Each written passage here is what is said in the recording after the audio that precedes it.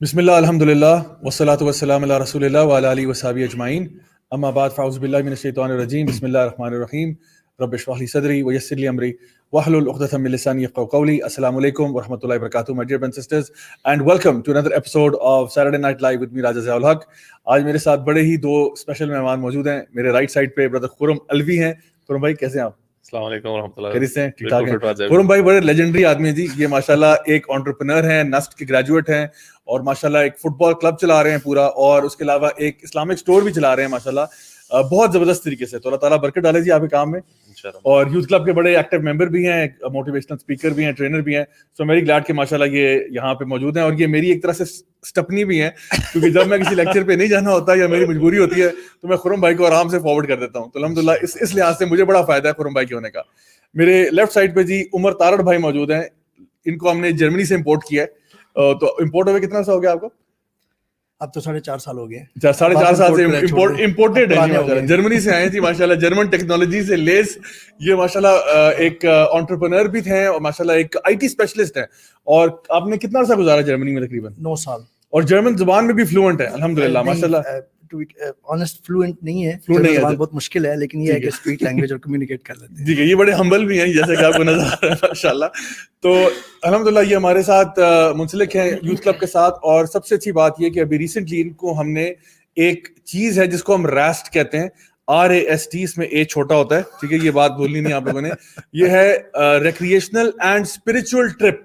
تو اس کے بارے میں بھی یہ بتائیں گے, بیکاز یہ جو ریسٹ ہم لوگوں نے ایک بنایا یہ اس کو ہیڈ کر رہے ہیں. اور اس میں بیسکلی جو آج کا ہمارا ٹاپک ہے, سمجھ لیں کہ اس کو اگر آپ نے سم اپ کرنا ہے نا تو وہ ریسٹ ہی ہوگا. Am I correct? آپ کہہ سکتے ہیں, ٹھیک ہے, صحیح. تو چلیں انشاءاللہ آج ہم لوگ اپنی بات کا آغاز کرتے ہیں. گائز اصل میں یہ جو ٹاپک ہے دا بیلنس, ہم اس پہ بات اس لیے کر رہے ہیں بیکاز یہ ریسنٹلی آپ کو پتہ ہی ہے کووڈ کی وجہ سے بہت ساری چیزیں چینجز ہماری زندگیوں میں آئے. سب سے پہلا چینج تو یہ تھا کہ ہماری جو لرننگ ہے, جو لوگ اسکولز میں ہیں, کالجز میں ہیں, یونیورسٹیز میں ہیں, وہ ساری کی ساری جو ایجوکیشن ہے وہ ساری آن لائن چلے گی. اور بالکل مطلب پیرنٹس کے لیے بھی ایک ڈفرینٹ سچویشن تھی. if I say sometimes it was a nightmare situation. بچوں کے لیے بھی it was very unnatural قسم کا لرننگ پروسیس تھا, بیکاز آپ ایک ڈیڈ اسکرین کے آگے بیٹھے ہوئے ہیں, آپ زوم پہ یا گوگل کے اوپر یا مائکروسافٹ کے کسی پلیٹ فارم پہ بیٹھے ہوئے لیکچرز کو سن رہے ہیں, آپ ان کو جواب دے رہے ہیں. And so it wasn't that interactive. ہوا یہ کہ ہماری ساری کی ساری لرننگ جو ہے وہ شفٹ ہو گئی to the online platform. اس کے ساتھ ساتھ ہماری عام طور پہ جو جنرل انٹرٹینمنٹ ہے وہ انٹرٹینمنٹ بھی ہماری آن لائن ہی ہوتی ہے آج کل. مطلب یوٹیوب پہ لوگ بیٹھے ہوئے ہیں, گھنٹوں گھنٹوں ویڈیوز دیکھ رہے ہیں, یا وہ اسنیپ چیٹ پہ ہیں, یا انسٹاگرام پہ ہیں, یا فیس بک پہ ہیں, یا کسی اور پلیٹ فارم پہ ہیں.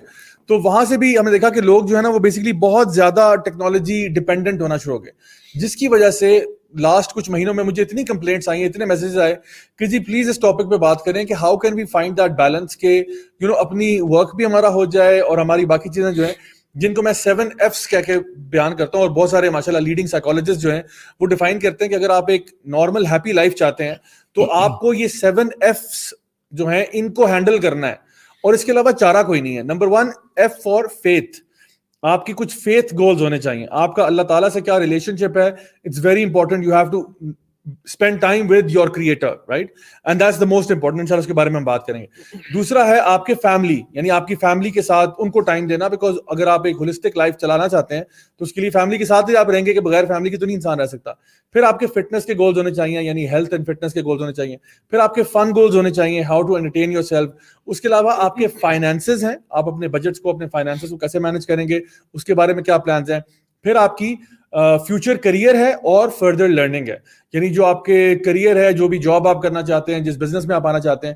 تو یہ ساری چیزیں ہیں, ان کو بیلنس کرنا یہی اصل میں آرٹ ہے, کہ آج کے دور میں کوئی بندہ ان چیزوں کو اگر صحیح طریقے سے بیلنس کر لے تو وہ دنیا میں بھی خیر میں رہے گا اور آخرت میں بھی انشاءاللہ خیر سے رہے گا انشاءاللہ. جو کہ ہم دعا بھی کرتے ہیں, ربنا آتنا فی الدنیا حسنہ وفی الآخرۃ حسنہ وقنا عذاب النار. تو یہی چیز ہے. تو انشاءاللہ سب سے پہلے میں خرم بھائی کی طرف آتا ہوں. خرم بھائی سے یہ پوچھتا ہوں, خرم بھائی سب سے پہلے تو یہ بتائیں کہ ماشاءاللہ آپ ایک انٹرپرینور ہیں, آپ نے ایک بڑا unnatural I would say course of action لیا ہے. نارملی لوگ کیا کرتے ہیں, یونیورسٹی سے گریجویٹ کرتے ہیں تو فوراً وہ جاب ڈھونڈتے ہیں کہ مجھے اپنی, کیونکہ سب سے پہلے تو ظاہری بات ہے فائنینسز کو اسٹیبل کرنا ہوتا ہے نا. تو آپ بتائیں کہ آپ نے یہ آڈ ون آؤٹ کیوں بنے, آپ نے کہا کہ نہیں میں نے اپنا ہی کچھ کام کرنا ہے, آپ نے اپنی فٹ بال اکیڈمی بنائی, آپ نے اپنا اسٹور کھولا, وائی؟ ابھی اس کی خیر ملٹیپل وجوہات تھیں. پہلی بات ہے کہ میں نے جابس بھی کی, I worked in multiple different sectors میں بھی کام کیا اور ڈفرینٹ جگہوں پہ بھی کام کیا. اور ٹو بی آنیسٹ ہر دفعہ کرنے کے بعد نا آپ کو ایکسپیرینس ہو رہا تھا کہ مے بی ایک دفعہ مجھے لگتا ہے this is not for me.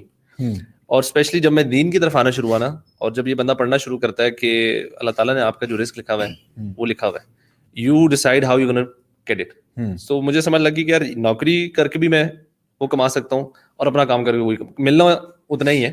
So I need to decide کہ میں نے کمانا کیسے ہے. And being a sports player ہمیشہ مجھے تھا, تو fit ball was my passion. اور تو football academy was something which I thought کہ یار یہ سب سے آسان چیز ہے میرے لیے کرنا, اور انشاءاللہ اس کو میں اسٹارٹ کرتا ہوں, let's see how it goes. اور انٹرسٹنگلی یہ کافی ایسا ڈیسیجن تھا, اور میرے فیملی والے اور کافی ارد گرد والے لوگ اس کے فیور میں بالکل بھی نہیں تھے, because I took this jump right after I got married. Okay, تو آئی واز ورکنگ, اور لٹرلی 3-4 مہینے بعد نا آئی ریئلائز کہ یار نہ تو میں فیملی کو ٹائم دے پا رہا ہوں. یہ جو ہم نے سارے ایپس کی بات کی نا, اسی میں سارے ایشوز آئے تھے. بالکل, because I was not able to have fun, because I didn't have time. I was coming home around 7:30 at night, اور ویکینڈس پہ کوئی نہ کوئی فیملی ریلیٹڈ چیزیں ہونا شروع ہو جاتی تھی. وائی سی کے ساتھ میں اس سے پہلے بہت انوالو تھا, اینڈ سڈنلی میرا وائی سی کے ساتھ اپنا جو دینی سرکلز ہیں, کلاسز ہیں, جو فردر لرننگ اور وہ ساری چیزیں نا مس آؤٹ ہونا شروع ہوئی تھی. تو I said to myself, I sat down, I said کہ یار یہ چیز تو نہیں چل سکتی. So I need to do something. تو یہ واز وہ چیز انیشیٹ کرنے والی چیز تھی. So football academy was the first thing, اور الحمد للہ اس کے بعد سے I had a lot more freedom, a lot more time.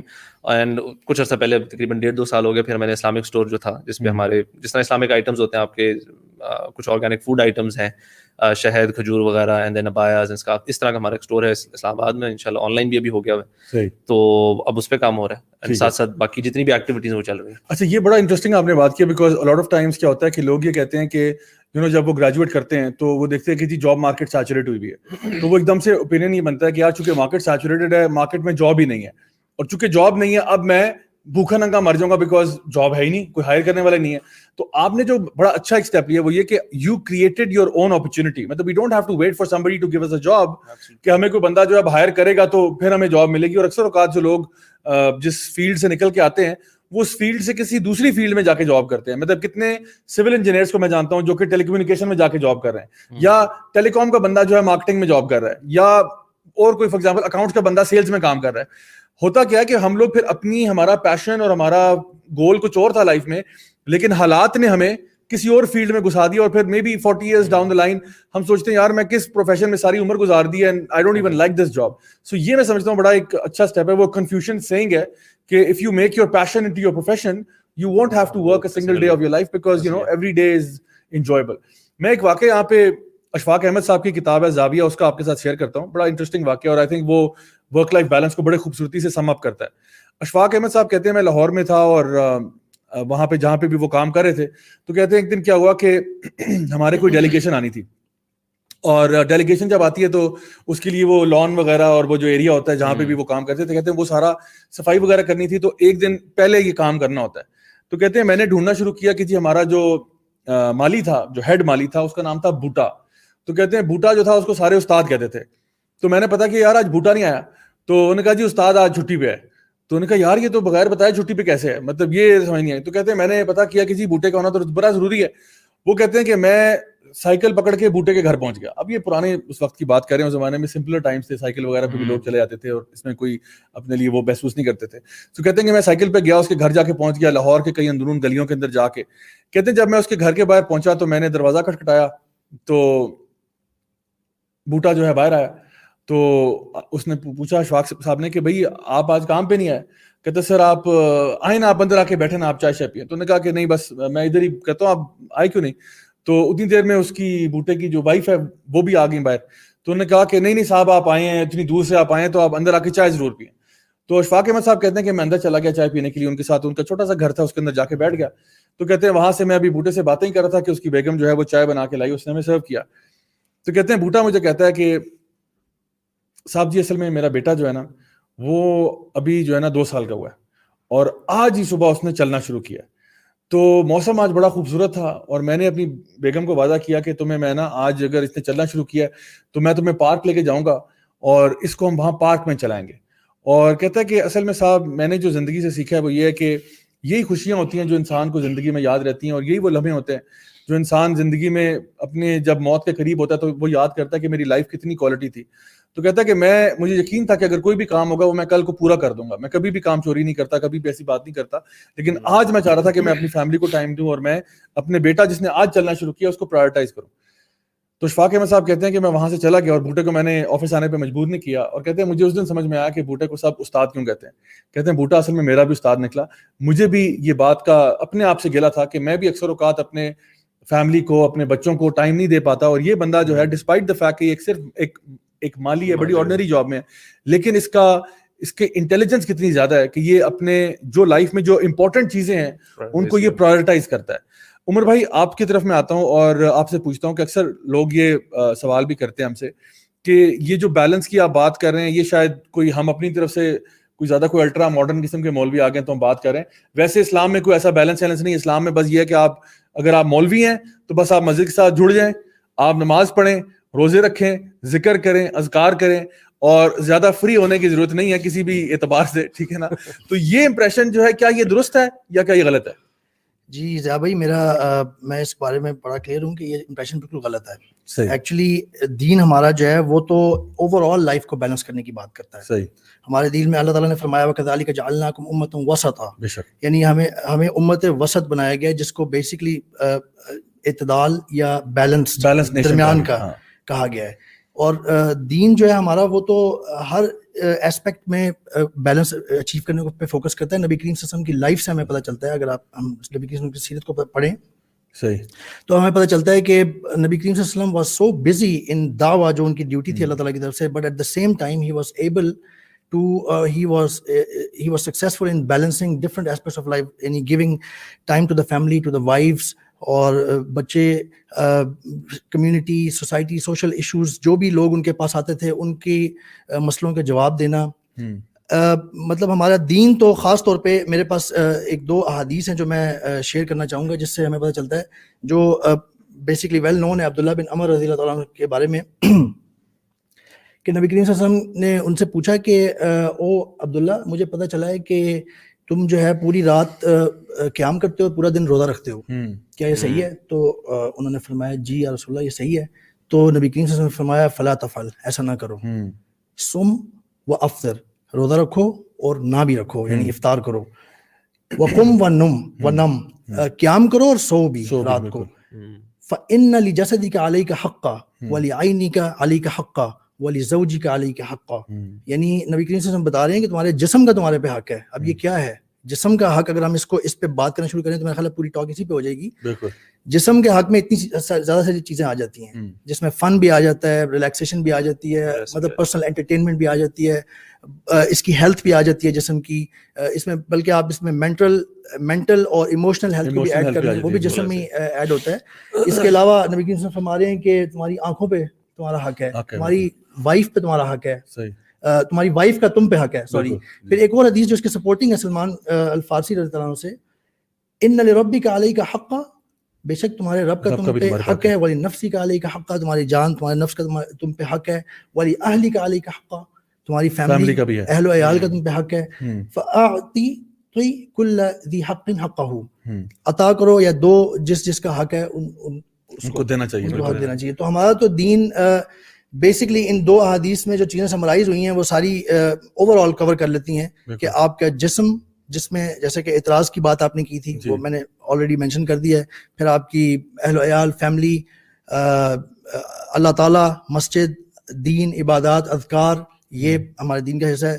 پھر اس کے علاوہ جو ہے وہ اپنی وائف کا, فیملی کا, جی مطلب ساری چیزیں اس میں کورڈ ہیں. یعنی یہ دو حدیث مجھے اتنی وہ ریزاؤنڈنگ لگی تھی اس حوالے سے کہ ہمارا دین اس بارے میں بڑا کلیئر کرتا ہے. اور بلکہ یہ جو 7 F's کی بھی آپ نے بات کی تھی, یہ فیتھ جو ہے, اگر جو فیتھ کو, دین کو, ہماری جو اس کا مزاج ہے اور اس کو صحیح طرح سے سمجھ لیں, ان کو یہ سمجھ آتی ہے کہ ہمارا دین ہر چیز میں بیلنس کرنے کو صحیح سمجھتا ہے. ہم صحیح مسلمان تب ہو سکتے ہیں جب ہم ان سب میں بیلنس کر رہے ہیں. اچھا, میں ایک چیز یہاں پہ ایڈ کروں, ماشاءاللہ آپ جرمنی میں رہے اور ماشاءاللہ آپ وہاں پہ ایک بڑی اچھی کمپنی کے ساتھ کام بھی کرتے رہے, اور ایٹ دا سیم ٹائم آپ وہاں پہ ماشاءاللہ جمعے کے خطبے بھی دے رہے تھے, آپ عید کے خطبے بھی دے رہے تھے ماشاءاللہ.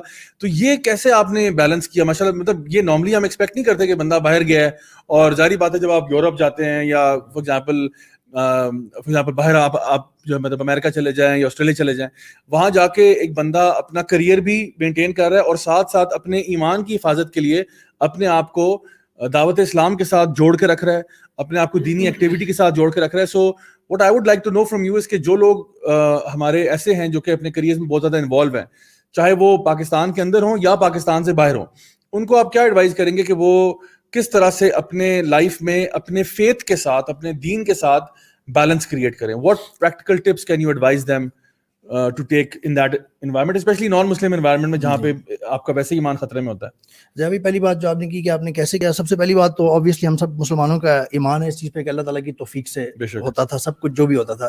لیکن میرا ایک پیشن تھا آلریڈی, جب میں پاکستان سے گیا تھا میں آلریڈی گریجویشن یہاں سے کر چکا ہوا تھا اور میں نے یہاں پہ جاب بھی کی تھی 2 سال, تو مجھے یہاں کا بھی تھوڑا سا ایجوکیشنل, اور میں پلا بڑا بھی یہیں پہ ہوں اور یہاں کی کارپوریٹ کا بھی تھوڑا سا اندازہ ہو چکا ہوا تھا. وہاں پہ میرا ایک پیشن تھا جاتے ہی دعوت الاسلام کا, بٹ میں گیا اسٹڈیز کے لیے تھا ایکچولی. میں ہم سب کے ٹیچر ہی ہیں ڈاکٹر ذاکر نائک, اور ان سے میں کافی سنتا تھا اور مجھے یہ اندازہ ہوا کہ دعوت الاسلام اسپیشلی اگر آپ نان مسلمس میں جا کے رہ رہے ہیں تو بینگ ایمبیسڈر آف اسلام آپ پہ یہ لازم ہے دوسروں تک حق کی بات پہنچانا. تو میرا یہ پیشن تھا, but at the same time مجھے اسٹڈیز پہ فوکس کرنا تھا, اپنا ماسٹرس کرنا تھا, اور لینگویج بھی ایک اس میں ہرڈل تھا.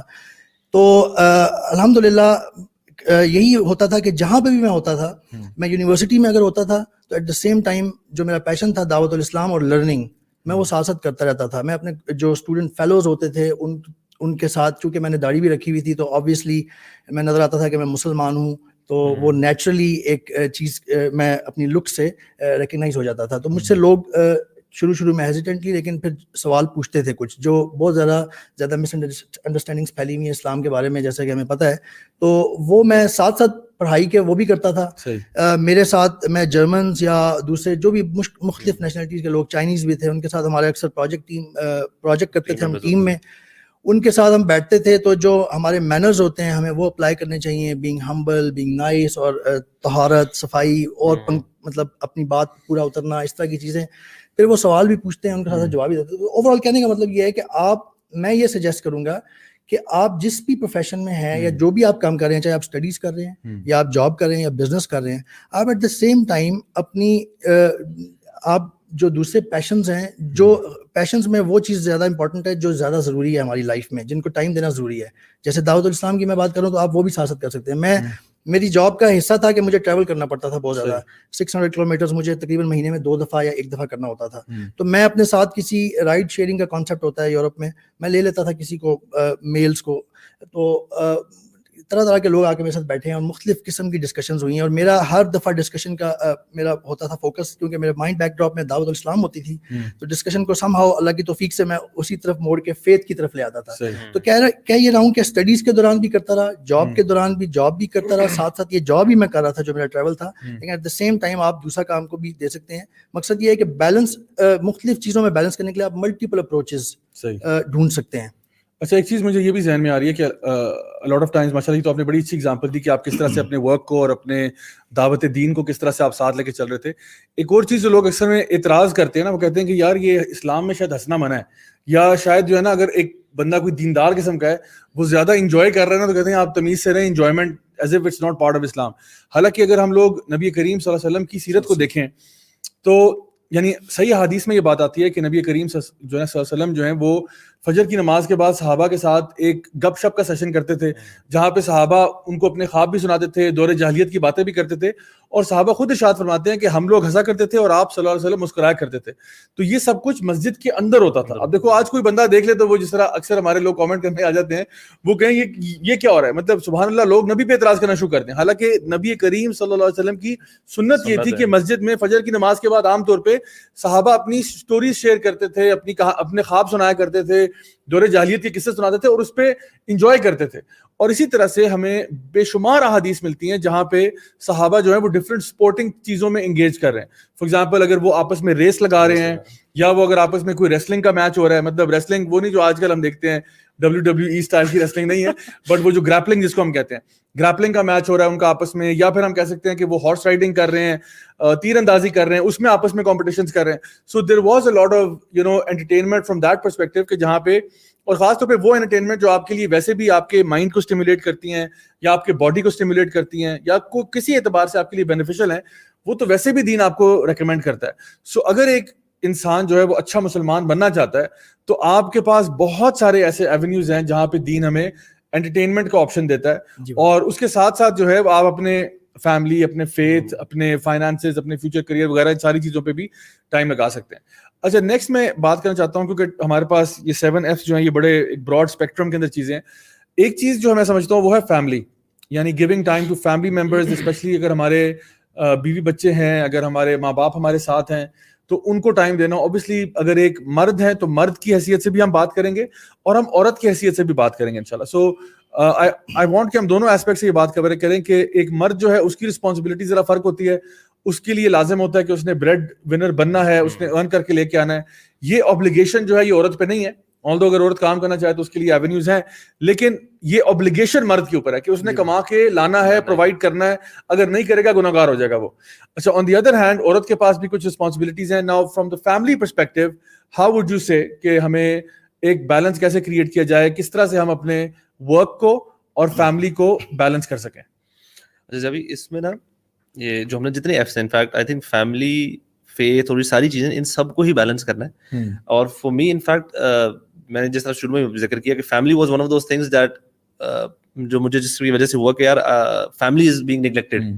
میری جو روٹین چل رہی ہے باقی سارے کاموں میں, دس از ون تھنگ جہاں پہ میں بالکل ٹائم نہیں دے پا رہا. تو سب سے امپورٹنٹ آئی تھنک یہ چیز ہے کہ you need to set your priorities right. Faith کو کہ آپ نے دین کو پڑھنے, اور جس میں ساری چیزیں آ جاتی ہیں, you know how much time you want to spend in terms of learning the دین. آپ کی اپنے عبادات ڈیلی کی اس کے ٹائم اپنا نکالیں, اپنی لرننگ کا ٹائم نکالیں. اگر آپ جاب کرتے ہیں تو آپ کو آئیڈیا ہوتا ہی ہے کتنی دیر میں جاب کرنی. ورکنگ آن یور اون, جس طرح آپ اپنا اسکیڈول سیٹ کر سکتے ہیں. You can have at least a day family day. کچھ لوگ ویکینڈ جیسے ویکینڈز ملتے ہیں, تو اس جو ٹائم آپ کا فیملی ٹائم ہے پھر اس کو میکسیمم طریقے سے یوٹیلائز کریں. ڈونٹ جسٹ چل آؤٹ اور بیٹھے بیٹھے اس کو ویسٹ نہ کر دیں. ان سارے بیلنسنگ میں جو بہت ایک امپورٹنٹ ایسپیکٹ ہے نا, وہ یہ بھی ہے کہ پروکریسٹینیشن نہ ہو. بیکاز اگر پروکریسٹینیشن میں سے کسی ایسپیکٹ میں بھی آئے گی وہ آپ رہ جائے گی. If it comes down to the learning part, کہ آپ کی جو پڑھنے والا ٹائم ہے آپ اس کو ویسے ضائع کر دیں, رینڈم ویڈیوز دیکھ کے اسکرول کر کے سوشل میڈیا پہ ختم ہو گیا ٹائم. اس طرح فیملی کے ٹائم میں بھی اکثر انفیکٹ مرد حضرات زیادہ کرتے ہیں کہ when they get free, گھر آتے ہیں سکون ہوتے ہیں, they just scroll on their cell phones اور اپنا فیملی ٹائم ٹی وی لگا کے بیٹھ جاتے ہیں. تو یہ چیز بہت امپورٹنٹ ہے کہ یار اپنی چیزوں کو پرائرٹائز کریں, نو یور رسپانسبل. ہر کسی کا ڈفرینٹ سسٹم ہے. جس طرح آپ نے کہا کسی گھر میں پیرنٹس ہیں, ان کو بھی آپ نے دیکھ بھال دینی ہے, کسی کے بچے ہیں, فیملی ہے, فیملی کے مطلب صرف پیرنٹس والے لوگ بھی ہیں. تو ہمیں اپنی اس چیز کو نا بڑی اسمارٹلی مینیج کرنا پڑتا ہے. وی نیڈ ٹو انڈرسٹینڈ کہ یار میرے پیرنٹس کی کیا ریکوائرمنٹس ہیں, ان کی کیا نیڈس ہیں, اور اس میں بھی فادر کی نیڈس ڈفرینٹ ہوتی ہے, مدرس کی ڈفرینٹ ہے. مدرس میں بھی نیڈ مور ٹائم. فادر کو آپ ایک دفعہ چکر لگا لو نا, رات کا کھانا ان کے ساتھ کھیلو اور ایک دن کا اوور آل بتا دینا کیسا گزرا, تو ان کے لیے گڈ انف ہے. مے بی مدر نیڈس ایک چائے کا لمبا سیشن آپ کے ساتھ. وائف کی اپنی ریکوائرمنٹ ہے, بچوں کی اپنی ریکوائرمنٹ ہے. تو ہر بندے کو نا اپنی یہ ریکوائرمنٹس نیڈ فیملی ریلیٹڈ پتا ہونی چاہیے کہ بھائی میری فیملی کی کیا ریکوائرمنٹ ہے میرے سے. اور آئی تھنک دوسرا جو ایسپیکٹ ہے وہ ہے کمیونیکیٹ کرنا فیملی سے بھی. Because if you are actually busy اور آپ اوور کمٹ کر لیتے ہیں and then you're not able to fulfill it. یہ ایسی ہے نا جیسے ہم مارکیٹنگ میں کہتے ہیں نا کہ آپ کسٹمر کی ایکسپیکٹیشن لیول یہاں سیٹ کریں اور آپ نہیں میٹ کر سکتے تو ڈسسیٹسفیکشن ہے. آپ ایکسپیکٹیشن نیچے کریں تو آپ تھوڑا سا بھی اوپر جائیں گے تو وہ اوورلی سیٹسفائڈ ہو جاتا ہے. بالکل. تو دس از ویری امپورٹنٹ کہ ہم اپنی فیملی ممبرس کی ایکسپیکٹیشن رائٹ سیٹ کریں تاکہ ان کی وہ میٹ ہوتی رہیں گی, تو انشاءاللہ ہمیں وہاں سے کوئی ایشو نہیں آئے گا. بالکل صحیح کہا. اچھا میں آپ کی طرف آتا ہوں عمر بھائی. جب آپ بھی باہر رہے ہیں, آپ کا بھی کافی ایکسپیرینس ہے. ہم لوگ باہر میں نے دیکھا کہ جو گورا ہے نا, گورا اپنے ویکینڈس کو, اپنے ہالیڈیز کو بڑا پازیٹیولی یوٹیلائز کرتا ہے. یہ مجھے یہاں نظر نہیں آیا. ہم لوگ عام طور پہ عید کی چھٹیاں ہوں یا کوئی ایسی چیز ہو, اس پہ ہم لوگ سو کے ٹائم گزار دیتے ہیں. حالانکہ وہاں میں نے دیکھا کہ ایسا نہیں ہوتا, وہ لوگ بڑے پراپرلی اپنی چیزوں کو مینج کرتے ہیں, اس کے لیے باقاعدہ ٹائم نکالتے ہیں, اور کوئی نہ کوئی ہابی یا پاس ٹائم میں ہوتے ہیں. اور عام طور پہ یہ ہوتا ہے کہ وہ سیٹرڈیز کو اپنی ہابی میں انگیج کرے ہوتے ہیں, سنڈے کو وہ اپنی فیملی کے ساتھ گروسری شاپنگ کے لیے بھی چلے جاتے ہیں, یا کوئی آئس کریم کھانے چلے گئے, کچھ اس طرح سے.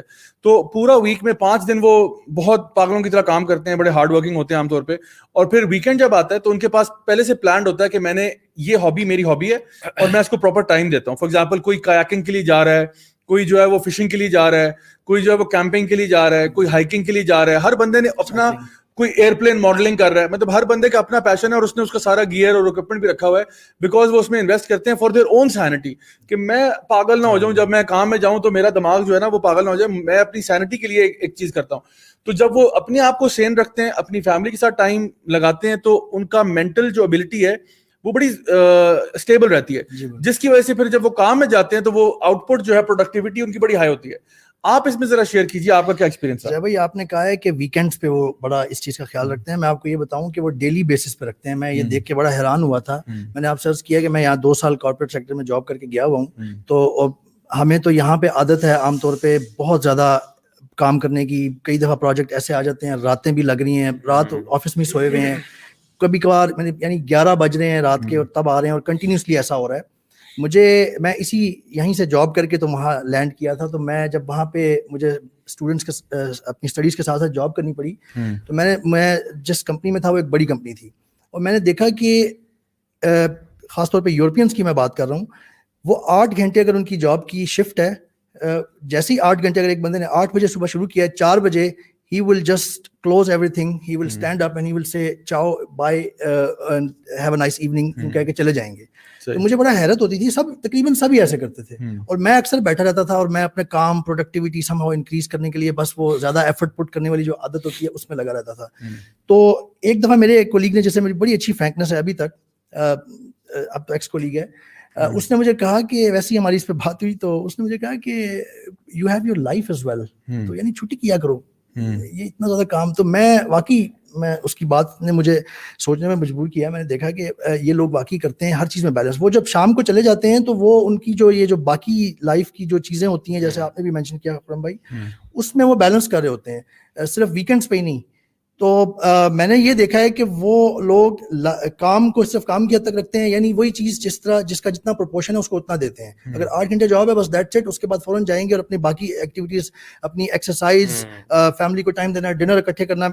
خاص طور پہ یورپ میں نے ویسٹرن یورپ میں دیکھا ہے کہ they always sit together at least for dinner, most of them اکٹھے. یہ بہت زبردست چیز ہے, اس سے فیملی کا جو کلوزنس ہے آنا بچوں کے ساتھ وہ بہت اچھا ہوتا ہے.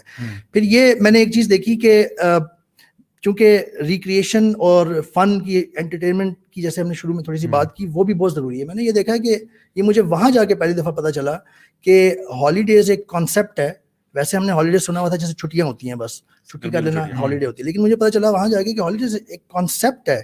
سال میں if not thrice then twice or at least once, they definitely every one of my colleagues used to go take holidays for a week or 2 or even longer, and they will just reset their life, اور وہ recreation, اپنا mind, مطلب ساری چیزیں, stress level کو وہ balance out ہو جاتا ہے. تو مجھے یہ وہاں جا کے اندازہ ہوا, اور بلکہ جو اوورسیز پاکستانی وہاں پہ جاتے ہیں, وہ جب وہاں پہ رہنے لگ جاتے ہیں تو ان میں بھی یہ عادت آ جاتی ہے, اور وہ اس کو ٹیسٹیفائی کریں گے جو میں کہہ رہا ہوں. سیدنا علی کا مجھے ایک اس میں کوٹ یاد آ رہا ہے کہ وہ کہا کرتے تھے کہ I like to take rest and to relax only so I can go back to the worship of Allah subhanahu wa ta'ala. کیونکہ جس طرح آپ نے کہا نا کہ یعنی ایک انسان ہے نا, اب انسان کوئی مشین تو نہیں ہے, آپ کو بریک چاہیے ہوتا ہے. کیوں؟ یعنی ہماری پوری زندگی بریک نہیں ہے. جس طرح آج کل ایک کلچر یہ بھی ہے, ایک طرف تو یہ ورکہولک کلچر ہے جہاں پہ جس طرح آپ نے بات کی جو لوگ جابز میں ہیں وہ 9 to 9 جاب کر رہے ہیں, ایون وہ سیٹرڈیز بھی لگا رہے ہوتے ہیں, سنڈے کو شاید ان کو کچھ گھنٹوں کے لیے چھٹی ملتی ہے یا پورا دن چھٹی ملتی ہے, جو کہ پھر وہ سونے میں گزار دیتے ہیں. اور ورنہ ان کی لائف بہت ہیکٹک ہے, اور وہ بالکل ان کو نہ فیملی کے لیے ٹائم ملتا ہے, نہ ان کو فٹنس کے لیے ٹائم ملتا ہے. بہت زیادہ اوور ویٹ بھی ہو جاتے ہیں, بہت زیادہ انہیلدی ہو جاتے ہیں. پھر وہی جو ہے کہیں 50 سال کی عمر میں, 40 سال کی عمر میں بیچاروں کو میڈیکل پرابلمز اتنے ڈیولپ ہو جاتے ہیں, ہائی بلڈ پریشر, ڈائبٹیز اور وہ سارا کچھ, کیونکہ پہلے خیال نہیں رکھا. اور پھر یہ کہ یعنی جب آپ اتنا زیادہ ورکہولک ہوتے ہیں تو ظاہری بات ہے پھر آپ کا مینٹل سٹریس بھی بہت زیادہ بنتا ہے. آن دی ادر ہینڈ ہمارے پاس جو آج کی جو نوجوان نسل ہے اس میں بھی ایک طبقے میں یہ چیز نظر آتی ہے کہ کانسٹنٹلی اپنے آپ کو انٹرٹین کرنا, مطلب کہ ایک ڈیوائس سے اتر کے دوسرے پہ چڑھ گئے آپ, یعنی پہلے آپ اسمارٹ فون پہ تھے, وہاں سے اتر کے آپ ڈیجیٹل ٹیبلٹ پہ چلے گئے, وہاں سے آپ اپنے لیپ ٹاپ پہ آ گئے, وہاں سے آپ نے ٹی وی لگا لیا, وہاں سے آپ نے دوست کو فون کر لیا, مطلب constantly we keep hopping from one technology to the other, and اس میں بھی کیا ہو رہا ہے, نہ فیملی ہے, نہ پڑھائی ہے, نہ فٹنس ہے, نہ کچھ ہے. تو we have these two very large extremes جہاں پہ لوگ جو ہیں وہ رہتے ہیں. اور ظاہر سی بات ہے جب آپ اپنے آپ کو اس طرح کے ایکسٹریمز میں ڈالیں گے تو آپ کی اپنی لائف میل فنکشن کرے گی. آپ کے ریلیشن شپ جو آپ کو بڑی عمر میں جب انسان کو خیال آتا ہے کہ بھائی میرے رشتے ہی تو تھے, میرے پاس اور کیا تھا, وہ بھی کمپرومائز ہو گئے, آپ کا اللہ سے ریلیشن شپ کمپرومائز ہو گیا, صحت آپ کی ویسی برباد ہو گئی, پیچھے رہا کچھ نہیں. تو اس وقت میں چاہتا ہوں کہ ہم اپنے جو نوجوان نسل ہے خاص طور پر کو یہ بتائیں, جس طرح آپ نے بڑا رائٹلی پوائنٹ آؤٹ کیا کہ وہ لوگ جس طرح ہالیڈے لیتے ہیں وہ کرتے ہیں, وہ اس لیے کرتے ہیں کہ وہ لوگ ریسیٹ ہو جائیں تاکہ they can go back into working more productively, because یہ ایک نیچرل سی بات ہے. جب آپ تھوڑا سا بریک لیتے ہیں, کوئی بھی کام کرے ہو, آپ بریک لیتے ہیں تو آپ کو ریچارج ہوتے ہیں, پھر آپ زیادہ ایکٹیولی کام کرتے ہیں. ورنہ اگر آپ جس طرح ہم لوگ کرتے ہیں نا پڑھائی کے معاملے میں کہ جی بچے 3 گھنٹے پڑھنے چلا گیا, اب 3 گھنٹے پڑھنا فزیکلی امپاسبل ہے, کیونکہ جب تک یعنی ہیومن برین کی بھی کیپیسٹی ہے نا 35 منٹ سے 40 منٹ کے بعد نا برین کا جو وہ ہے نا کہ ریٹینشن اور وہ چیزیں وہ ختم ہونا شروع ہو جاتی ہیں. تو اگر آپ کہتے ہیں کہ جی میں 3 گھنٹے پڑھنے گیا تھا, اس میں سے شروع کے 20 منٹ آپ نے پڑھا ہوگا اور لاسٹ کے 20 منٹ آپ نے پڑھا ہوگا, بیچ کا ٹائم آپ نا ڈے ڈریمنگ میں آن آف ہو رہے تھے, پروکراسٹینیٹ کر رہے تھے. کچھ لوگوں نے بھی سوال بھی پوچھا کہ how can we get rid of procrastination, تو اس کے لیے میں کہتا ہوں کہ آپ نا چیزوں کو ٹائم باکس کریں. یعنی one good technique for that is to time box, یعنی کہ آپ جب کسی کام کو کرنے جاتے ہیں آپ کہتے ہیں یہ کام میں صرف آدھے گھنٹے کے لیے کروں گا, اور آدھے گھنٹے کے بعد I'll take a 5 minute break, تھوڑا سا واک اراؤنڈ کیا. لمبی بریک سے لینی اور نہ ہی اپنے ڈیوائس پہ جانا ہے, کیونکہ اگر ہم لمبی بریک لیں گے ڈیوائس پہ جائیں گے پھر ہم گم جائیں گے, because these devices are designed to be addictive. مطلب آپ اگر فیس بک پہ گئے تو وہ اسکرولز انفینٹ پہ چل رہے ہیں, انسٹاگرام پہ اسکرول کر رہے ہیں وہ انفینٹ پہ چل رہا ہے, فیس بک پہ کر رہے ہیں انفینٹ پہ, تو you will sit there for 3 hours and you won't even know. So we have to kind of draw a line somewhere کہ میں نے اگر بریک لینی ہے بس ابھی میں تھوڑا سا اٹھ پٹ کے جایا, کچھ میں نے کھا پی لیا, اسنیک لے لیا, کوئی فروٹ وغیرہ کھا لیا, پانی پی لیا, and then go back to the same thing, تاکہ ہمارا ایک بیلنس لائف رہے. اچھا now basically I want to talk about also the side of fitness کے اعتبار سے, کہ جہاں پہ ہم کہتے ہیں کہ جان ہے تو جہان ہے. ظاہری بات ہے اگر آپ کی جان ہی نہیں ہوگی تو نہ تو آپ کام کر سکیں گے, بہت جلدی آپ کو ارلی ریٹائرمنٹ لینی پڑ جائے گی اپنے کام سے بھی, اور نہ ہی آپ عبادت کرنے والے رہیں گے کسی حالت میں, اور بلکہ آپ دوسروں کے محتاج ہو جائیں گے. اور ویسے بھی ہمارا دین تو یہ بتاتے ہیں, حدیث میں آتا ہے کہ اوپر والا ہاتھ جو ہے وہ نیچے والے سے بہتر ہے. تو آپ ہمیشہ گیونگ میں رہیں, آپ ریسیونگ میں کوشش کریں آپ نہ ہوں. تو ایک بندہ جو ایکٹیو ہے, فٹ ہے, وہ دوسروں کی مدد کر سکتا ہے, لیکن جو بیچارہ خود محتاج ہے وہ تو نیچے والا ہاتھ ہی رہے گا نا ہر وقت. تو اس سلسلے میں خرم بھائی آپ پہلے بتائیں, ماشاء اللہ آپ نے اپنے اسپورٹنگ پیشن کو پروفیشن بھی بنایا, سو آپ 2-in-1 چیزیں ہینڈل کر رہے ہیں. So how do you think کہ یہ فٹنس کے لیے ہمارے ینگسٹرز جو ہیں وہ کیا کر سکتے ہیں آج؟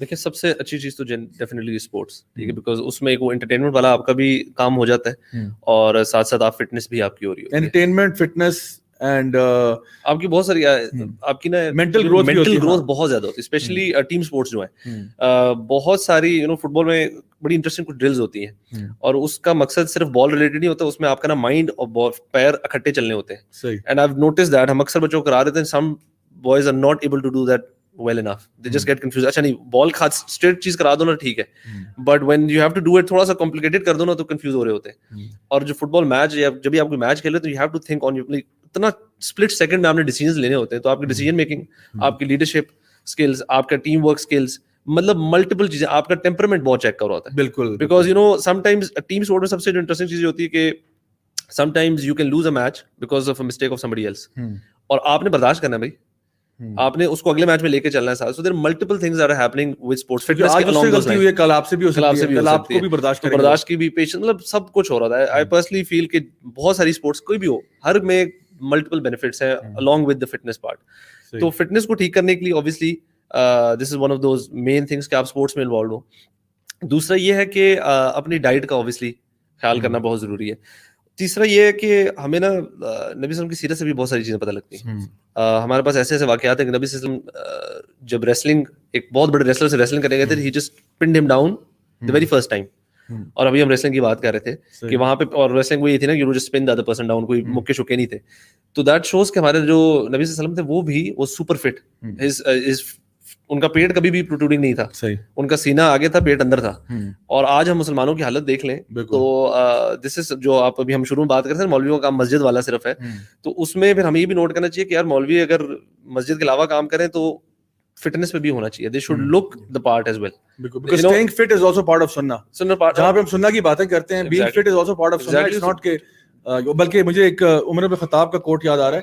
عمر بن خطاب ایک دفعہ کہیں سے گزرے تھے تو انہوں نے دیکھا کہ ایک شخص ہے اس کا پیٹ باہر نکلا ہوا ہے, تو آپ نے نا اسٹک سے اس سے پوچھا کہ یہ کیا ما ہاذا, تو اس نے کہا ہاذا فضل اللہ, یہ اللہ کا فضل ہے. تو انہوں نے کہا نہیں ہاذا عذاب اللہ, یہ اللہ کا عذاب ہے تمہارے پاس, جو پیٹ تمہارا نکل آیا یہ اللہ کا عذاب ہے, یہ فضل نہیں ہو سکتا اللہ تعالیٰ کا. تو وہ اپنی طرف سے وہ یہ کہہ رہا تھا.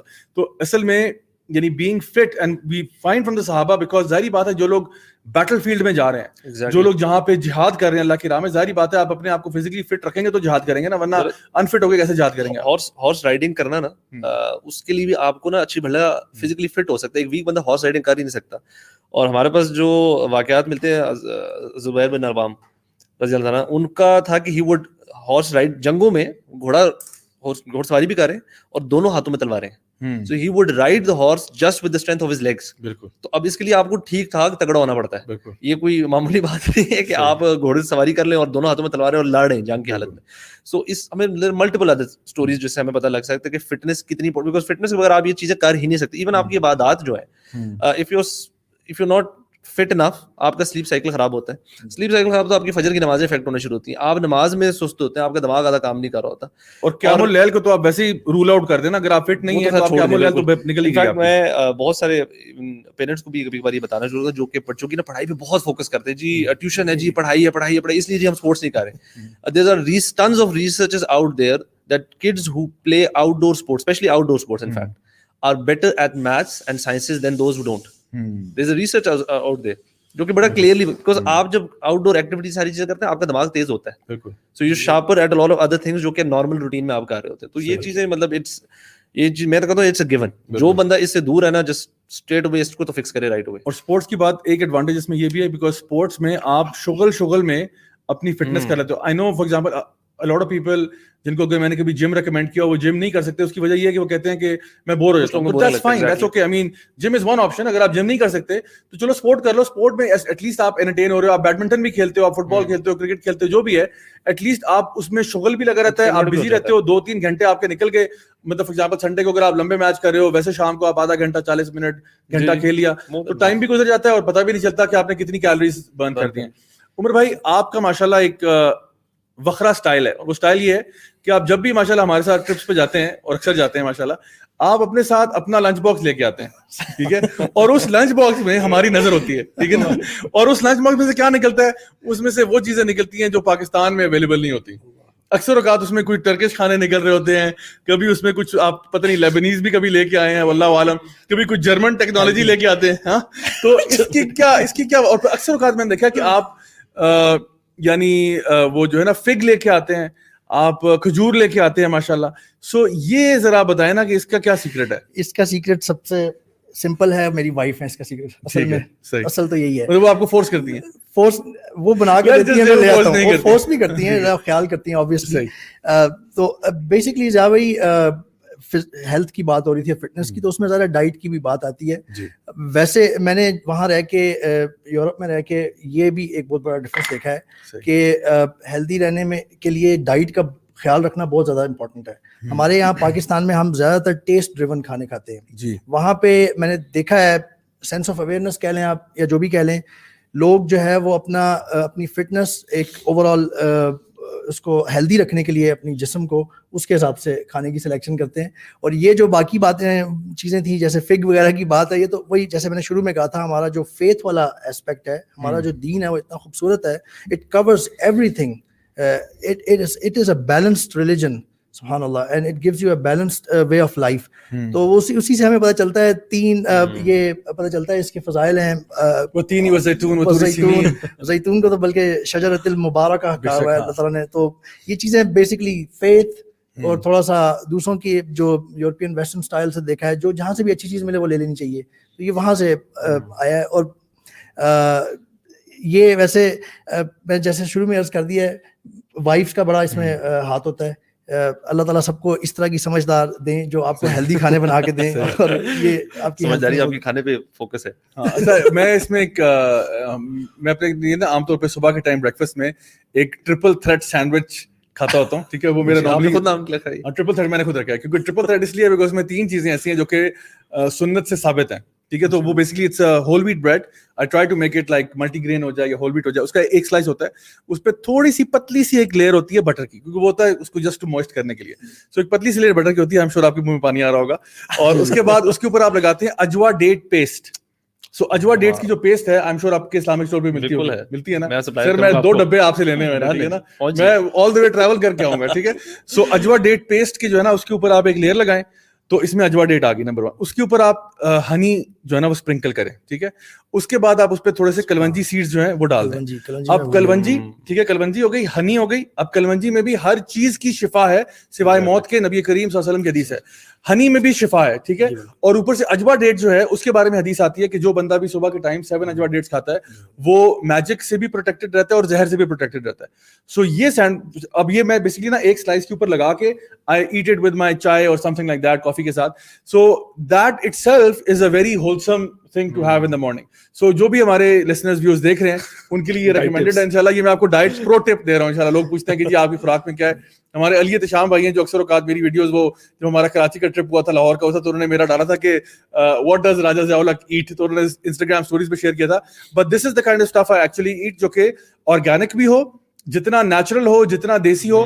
پوری دنیا جو ہے نا وہ دیسی کی طرف آ رہی ہے. ہمیں لگا دیا ڈبے کے اوپر, ہمیں لگا دیا پروسیس فوڈ کے پیچھے. اب ساری دنیا جو ہے نا آرگینک فوڈ کتنا ایکسپینسو ہو گیا. So if you can grow your own food, اگر آپ کے پاس ایک چھوٹا سا بھی ویجیٹیبل گارڈن ہے, آپ اپنی سبزی اگا سکتے ہیں, لوکل فارمرز مارکیٹ سے سبزی لا سکتے ہیں, وہ آپ کر لیں. جو چیزیں قرآن و سنت میں مینشنڈ ہیں, جو طب نبوی میں بھی آتی ہیں, جیسے کلونجی ہے, ہنی ہے, اجوا کھجور ہے وغیرہ. اور ویسے بھی کھجور جو ہے نا وہ تو ویسے بھی آپ کے گھر میں ہر وقت ہونی چاہیے اگر آپ رزق میں برکت چاہتے ہیں. ایز پر دا حدیث صلی اللہ علیہ وسلم, کبھی آپ کے گھر سے کھجور ختم نہیں ہونی چاہیے. جب ختم ہونے لگے جا کے ایک ڈبہ لے آئیں. ڈبہ میں ابھی ساتھ لے کے آیا ہوں, اس میں کھجور بھی ہے. کھجور بھی ہے, میں نے کھائی ہے سر. آپ کے آنے, آپ کی شو سے پہلے میں نے کھجور کھا لی تھی اور مجھے اس میں فگ بھی نظر آ گیا تھا, ٹھیک ہے. تو میں اسی لیے کہا تھا کہ یہ ہمیشہ جو ہے نا ڈبہ ساتھ لے کے آتے ہیں. اچھا, اس کے علاوہ وہ جو آپ چیزیں ٹرکش فوڈ سے ایکسپیریمنٹ کرتے رہتے ہیں, ماشاءاللہ امت کو آپ جوڑ رہے ہیں, آپ چاہتے ہیں پاکستانی اور ٹرکس مل جائیں, اس کی کیا وجہ ہے؟ یہ بھی ذرا اس کے بارے میں تھوڑا روشنی ڈالیں. میں ٹرکش اور پاکستانی کھانے میں کیا فرق ہے پہلے یہ بتائیں. میرا سب سے کلیئر فرق ہے اسپائسز کا. اچھا, مطلب ٹرکش فوڈ میں اسپائسز نہیں ہوتی؟ اسپائسز نہیں ہوتی ہیں, بلکہ ان کی جو سرخ مرچ ہوتی ہے, جب وہاں پہ ہم یوز کرتے تھے اس کو ہم پاکستانی یا انڈین مذاق سے میٹھی مرچ کہا کرتے تھے. سرخ مرچ کی بات ہوتی ہے. تو ویسے اوور آل ان کے کھانے میں سمجھتا ہوں کافی ہم ہمارے کھانوں کی نسبت زیادہ ہیلدی ہوتے ہیں. ہمارے کھانوں کی سے مراد ہے جو ہمارا جو سالن ہے نا اس میں آئل بہت زیادہ ہوتا ہے اور اس میں مسالے بہت زیادہ ہوتے ہیں. ہمارے کھانوں سے کافی ملکوں کے کھانے ہیلدی ہیں میرے خیال سے, جی ہیلدی وائز دیکھا جائے تو ان کے میں وہ لوگ سوپس کا بہت استعمال کرتے ہیں. کھانے سے پہلے سوپ استعمال کرنا بہت ہیلتھی ہوتا ہے. ان لوگوں کی یہ نون ہیبٹ ہے. بلکہ رمضان میں ہم ٹرکش ماسکس میں جاتے تھے ایز اے اسٹوڈنٹ, جا کے وہیں پہ افطاری کرتے تھے. سب جو لوگ سن رہے ہوں وہ جانتے ہیں اس چیز کو کہ وہ سب سے پہلے اسٹارٹ ہی سوپ سے کرتے ہیں. افطار روزہ کرتے دیتے ہیں, وہ آپ سوپ ختم کریں گے تو اگلی چیز ملے گی اسی پلیٹ میں. تو ٹرکش کھانے جو ہیں اوور آل بڑے بہت اچھے ہوتے ہیں. اس میں ان کی جو کچھ ہمارے سے مماثلت بھی ہے کچھ کھانوں سے میں, اور اوور آل میں یہ سب ہیلدی زیادہ ہیں, ہیلدی ہیں. اور میں چونکہ شوقین مزاج ہوں اس لیے ہر چیزوں کو ٹرائی کرتا ہوں. اچھا, مجھے خود ٹرکش کوزین بہت پسند ہے. اور اس کے علاوہ لیبنیز کھانا جو ہے, لیبنیز میں بھی نا بہت ہمارے اکثر لوگوں کے مطابق وہ کافی مائلڈ ہوگا, مطلب وہ اسپائسز نہیں ڈالتے, and I prefer food that way. اینڈ وہ کہتے ہیں پھیکا پھیکا, لیکن وہ اچھا ہوتا ہے نمکین. جس طرح ہمارا کے پی کے سائڈ پہ آپ چلے جائیں نا تو جس طرح آپ کو نمکین گوشت ملتا ہے, اس طرح کی چیزیں. تو یہ بھی جو ہے نا وہ جس طرح ہمارے کے پی کے سائڈ پہ جب گوشت وغیرہ بناتے ہیں تو اس میں وہ بیسکلی اپنی چربی میں پکا دیتے ہیں. یعنی اگر دمبا وغیرہ ہے اس کو اس کی اپنی نیچرل کرتے ہیں, تو اس میں آپ کو تیل کے ڈبے اور گھی وغیرہ نہیں کرنا پڑتا. وہ نیچرلی جو ہے نا وہ ایک چیز جو, کیونکہ یہ بات اب لوگوں کو سمجھ میں آ رہی ہے کہ جتنی چیز نیچرل ہوگی نا اتنا آپ کی صحت کے لیے اچھی ہے اور آپ کو انشاءاللہ فٹ رکھے گی, ہیلدی. تو اس میں کھانے کے بارے میں جو ایڈوائس ہے سب کے لیے وہ یہ ہے کہ ایک تو ہے کھانا اچھا کھانا, مطلب فروٹس کھائیں, ویجیٹیبلس کھائیں, خود اگا سکتے ہیں وہ کر لیں, ورنہ فارمرز مارکیٹ سے جو ہے نا جا کے آپ لے آئیں انشاءاللہ تعالیٰ. اچھا, اس کے علاوہ پھر اس کا پورشن کنٹرول بھی بڑا ضروری ہے. اب یہ نہیں کہ اگر آپ ٹرکش کھانا اچھا ہوتا ہے, ہیلدی ہوتا ہے اور لیبنیز اچھا ہوتا ہے تو آپ 3 کلو گوشت جو ہے نا وہ ایک سٹنگ میں کھا جائیں اور کہ جی میں نے تو ٹرکش کھایا وہ بڑا ہیلدی ہوتا ہے. نہیں, ایسی بات نہیں ہے. نبی کریم صلی اللہ علیہ وسلم کی حدیث ہے جہاں پہ آپ نے فرمایا کہ ایک انسان کے لیے اتنا ہی کافی ہے کہ وہ کچھ نوالے کھا لے اپنی کمر سیدھی کرنے کے لیے. اور اگر زیادہ کھانا ہی ہے تو ایک حصہ جو ہے وہ اپنے کھانے کا رکھے, ایک حصہ اپنے پانی کا رکھے, اور ایک حصہ اپنے سانس کا رکھے. ہاں, تو تینوں حصے آپ نے کھانے سے نہیں بھر دینے, جو کہ ہم اکثر کرتے ہیں نا, کہ وہ اسپیشلی جب شادی بیاہ کے موقع پہ ہم جاتے ہیں تو آپ بس جا کے خاموشی سے لوگوں کی پلیٹوں کو دیکھا کریں کہ لوگ جو ہے وہ اس موڈ میں ہوتے ہیں کہ آج جو ہے نا یہ دشمن ہے اور ہم نے دشمن کو فتح کرنا ہے. ٹھیک ہے, یہ موڈ ہوتا ہے. اس میں بھی ایک مسکنسیپشن ہے, لوگ سمجھتے ہیں کہ جو 3 حصے بتائے گئے نا حدیث میں, وہ سمجھتے ہیں کہ تیسرا حصہ تو بھرنا ہی ہے. مطلب وہ جو آپ نے بات کی نا وہ ہے کہ if you really like something اور آپ کا بہت دل کر رہا ہے تو پھر 1/3 ہے, ادروائز وہ چند لقمے انف ہے. تو ہمارے یہاں پہ سمجھتے ہیں کہ یار جب تک 1/3 نہیں ہوتا تب تو کھا سکتے ہیں, وہ تو بیر منیمم ہے. ہم اس سے پھر کبھی کبھار 2.5 اور 3 سے خیر ہم تو کچھ بھی کر لیتے ہیں, لیکن یہ مسکنسیپشن بہت بڑا. اچھا, یہ جو عمر بھائی آپ نے بھی بات کی تھی نا کہ اصل میں فٹنس کے لیے نا, ہیلتھ اینڈ فٹنس کی جو ہم بات کرتے ہیں, تو ڈائٹ جو ہے نا I would say is about 70% of your 70 to 80% of your fitness. اگر آپ کی ڈائٹ ہی خراب ہے, آپ جتنا مرضی ورک آؤٹ کر لینا, you not gonna get in shape. Diet سب سے پہلے, مطلب اگر آپ کا منہ کنٹرول نہیں ہو رہا نا, آپ سے کھانا کنٹرول نہیں ہو رہا, تو آپ جتنا مرضی, کیونکہ دیکھیں آپ نے اگر جم میں ٹائم لگایا, آپ نے کوئی مطلب گیم بھی کھیلی ہے, کتنے کیلوریز برن کر لیں گے؟ 500 کر لیں گے, 600 کر لیں گے, کتنا کر لیں گے؟ How many calories will you burn? ویسے تو ایوریج بندہ 350 400 کر لے گا, 500 کر لے گا, لیکن یہی 500 کیلوری جو ہے آپ ایک برگر کھا کے اور ساتھ اس کے چپس کھا کے آپ 500 پوری کر لیں. آپ ایک کوک کی بوٹل پینا شروع کریں, پیپسی پئیں, تو وہی کتنی کیلوری تو وہاں بن جاتی ہیں. سو لٹرلی ہم لوگ کیا کرتے ہیں, ہم لوگ اگر ورک آؤٹ بھی کر رہے ہیں نا, تو بیکاز خوراک اتنی گندی ہے تو لوگ کہتے ہیں یار میں ورک آؤٹ کر رہا ہوں لیکن مجھے کوئی اثر نظر نہیں آ رہا. اثر اس لیے نظر نہیں آ رہا کیونکہ ڈائٹ آپ کی ان چیک نہیں ہے. سو سب سے پہلے جو ہے وہ ڈائٹ کو ہیلدی کرنا, ڈائٹ کا پورشن کنٹرول کرنا, اور پھر اس کے ساتھ ساتھ اپنے آپ کو ایک کوئی نہ کوئی فزیکل ایکٹیویٹی میں لے کے آنا. مطلب میں کہتا ہوں کسی کو ہوگا نا کہ جی میرے پاس تو یہ بھی نہیں ہے وہ بھی نہیں ہے, میں کہتا ہوں یار anything is better than sitting on a couch and eating popcorn. آپ اٹھ کے واک کر لو بھائی, تم جا کے اپنی گلی محلے میں ہی چکر لگا کے آ جاؤ. Anything is better than sitting on a couch and twiddling your thumbs doing absolutely nothing. کچھ کر لو, اپنے جسم کو حرکت دو, تو حرکت دیں گے تو برکت آئے گی انشاءاللہ. ٹھیک ہے نا, تو یہی چیز اصل میں. جی بس میں یہی ڈائٹ کی بات آپ کر رہے تھے.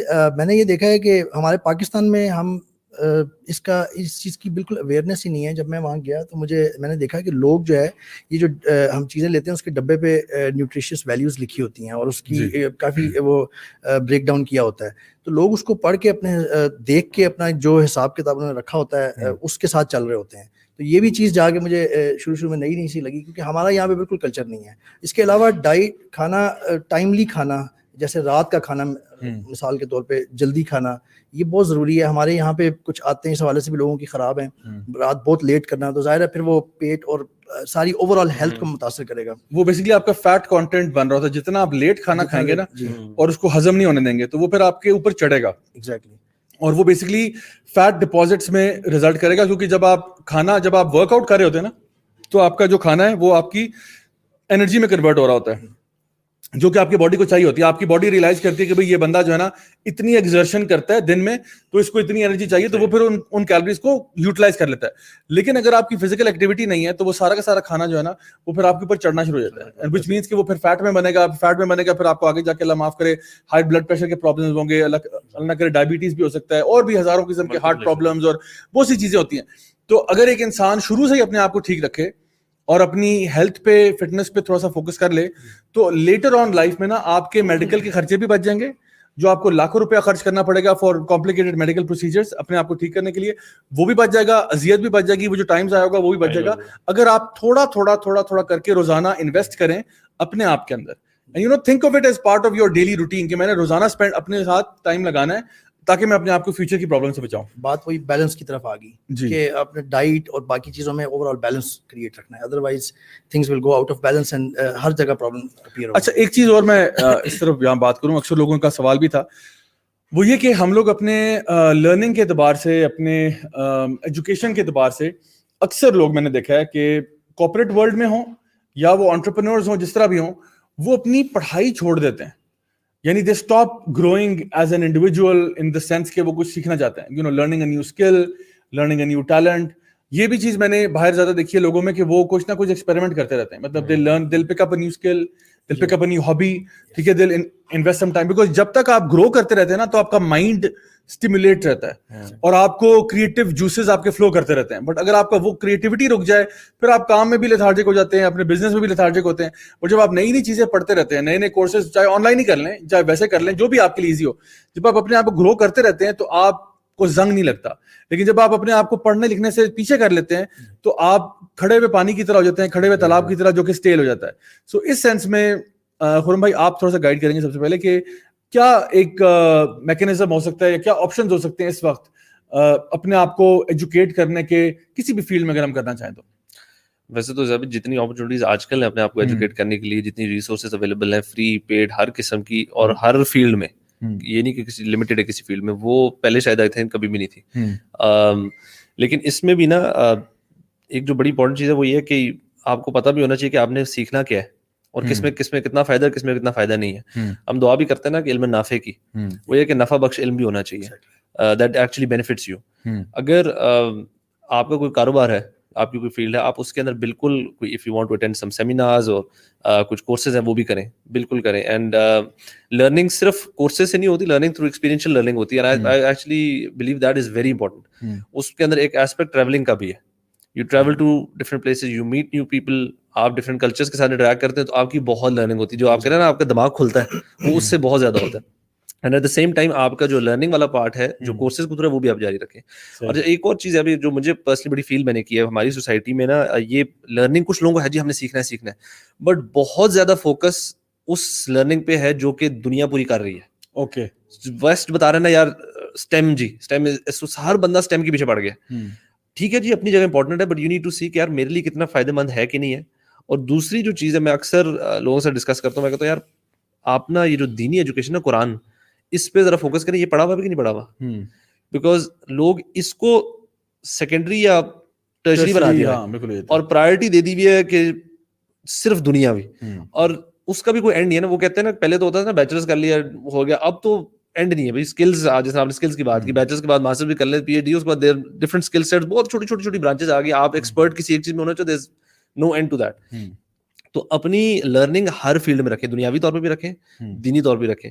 اور ہمارے ٹیچر تو بڑی زبردست انہوں نے بات کی, انہوں نے کہا کہ یار آپ کا نا جب ہم ان سے پوچھتے تھے کہ یار ہم اتنی بزی روٹین ہے جی, کمانا بھی ہے, فیملی کو ٹائم دینا ہے, اور یہ جس طرح کمانے کے لیے جو ایجوکیشن حاصل کرنی ہے وہ بھی بڑی ضروری ہے, تو دینی ایجوکیشن حاصل کرنا بڑا مشکل رہ جاتا ہے. تو انہوں نے کہا تھا آپ کے سامنے پرائرٹیز میں مسئلہ ہے. آپ نے نا الٹا سسٹم کر لیا. آپ صبح اٹھ کے نا سب سے پہلے رکھتے ہیں دنیا, اس کے بعد فیملی, اس کے بعد عبادات آ جاتی ہیں تھوڑی بہت, اور اگر ٹائم بچ جائے تو کچھ دین کے بارے میں پڑھ لیں گے.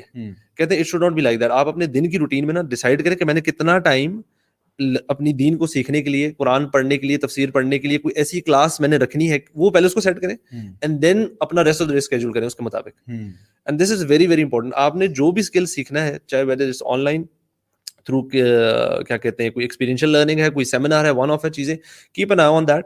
بٹ لیکن اپنا نا اس کے اندر بھی ایک پلاننگ والا ایلیمنٹ لازمی ہونا چاہیے کہ ڈیلی کہیں نہ کوئی چھوٹا چنک ہو, لیکن آپ لیتے رہیں دین کا بھی, کیونکہ دیٹ وہ آپ کے ایمان کو تگڑا رکھے گا. صحیح, ٹھیک ہے. تو کوئی زندگی میں اونچ نیچ تو آتی رہتی ہے, تو پرابلم آئے گی, تو you easily able to handle that. اور دنیاوی جب اسکل سکتے ہیں انشاءاللہ اس سے بھی آپ کو کانفیڈنس آئے گا, اور آپ جو آپ کام کرتے ہیں, کاروبار کرتے ہیں, بزنس کرتے ہیں, جاب کرتے ہیں, whatever you do, اس میں بھی آپ کو انشاءاللہ ہیلپ ہوگی. تو آئی تھنک یہ چیز بڑی ضروری ہے. یہ جو بڑا اچھا آپ نے کہا, کیونکہ اصل میں ہمارا جو فیتھ ہے, ہمارا جو دین ہے, وہ بیسکلی ان ساری چیزوں کو نا کائنڈ آف کنٹرول کر رہا ہوتا ہے. اگر آپ کا اللہ تعالیٰ سے ریلیشن شپ اچھا ہے تو آٹومیٹکلی آپ کو پتا ہے کہ میں نے ایک اچھا مسلمان بننا ہے, میں نے اپنی فیملی کے لیے پرووائڈ کرنا ہے.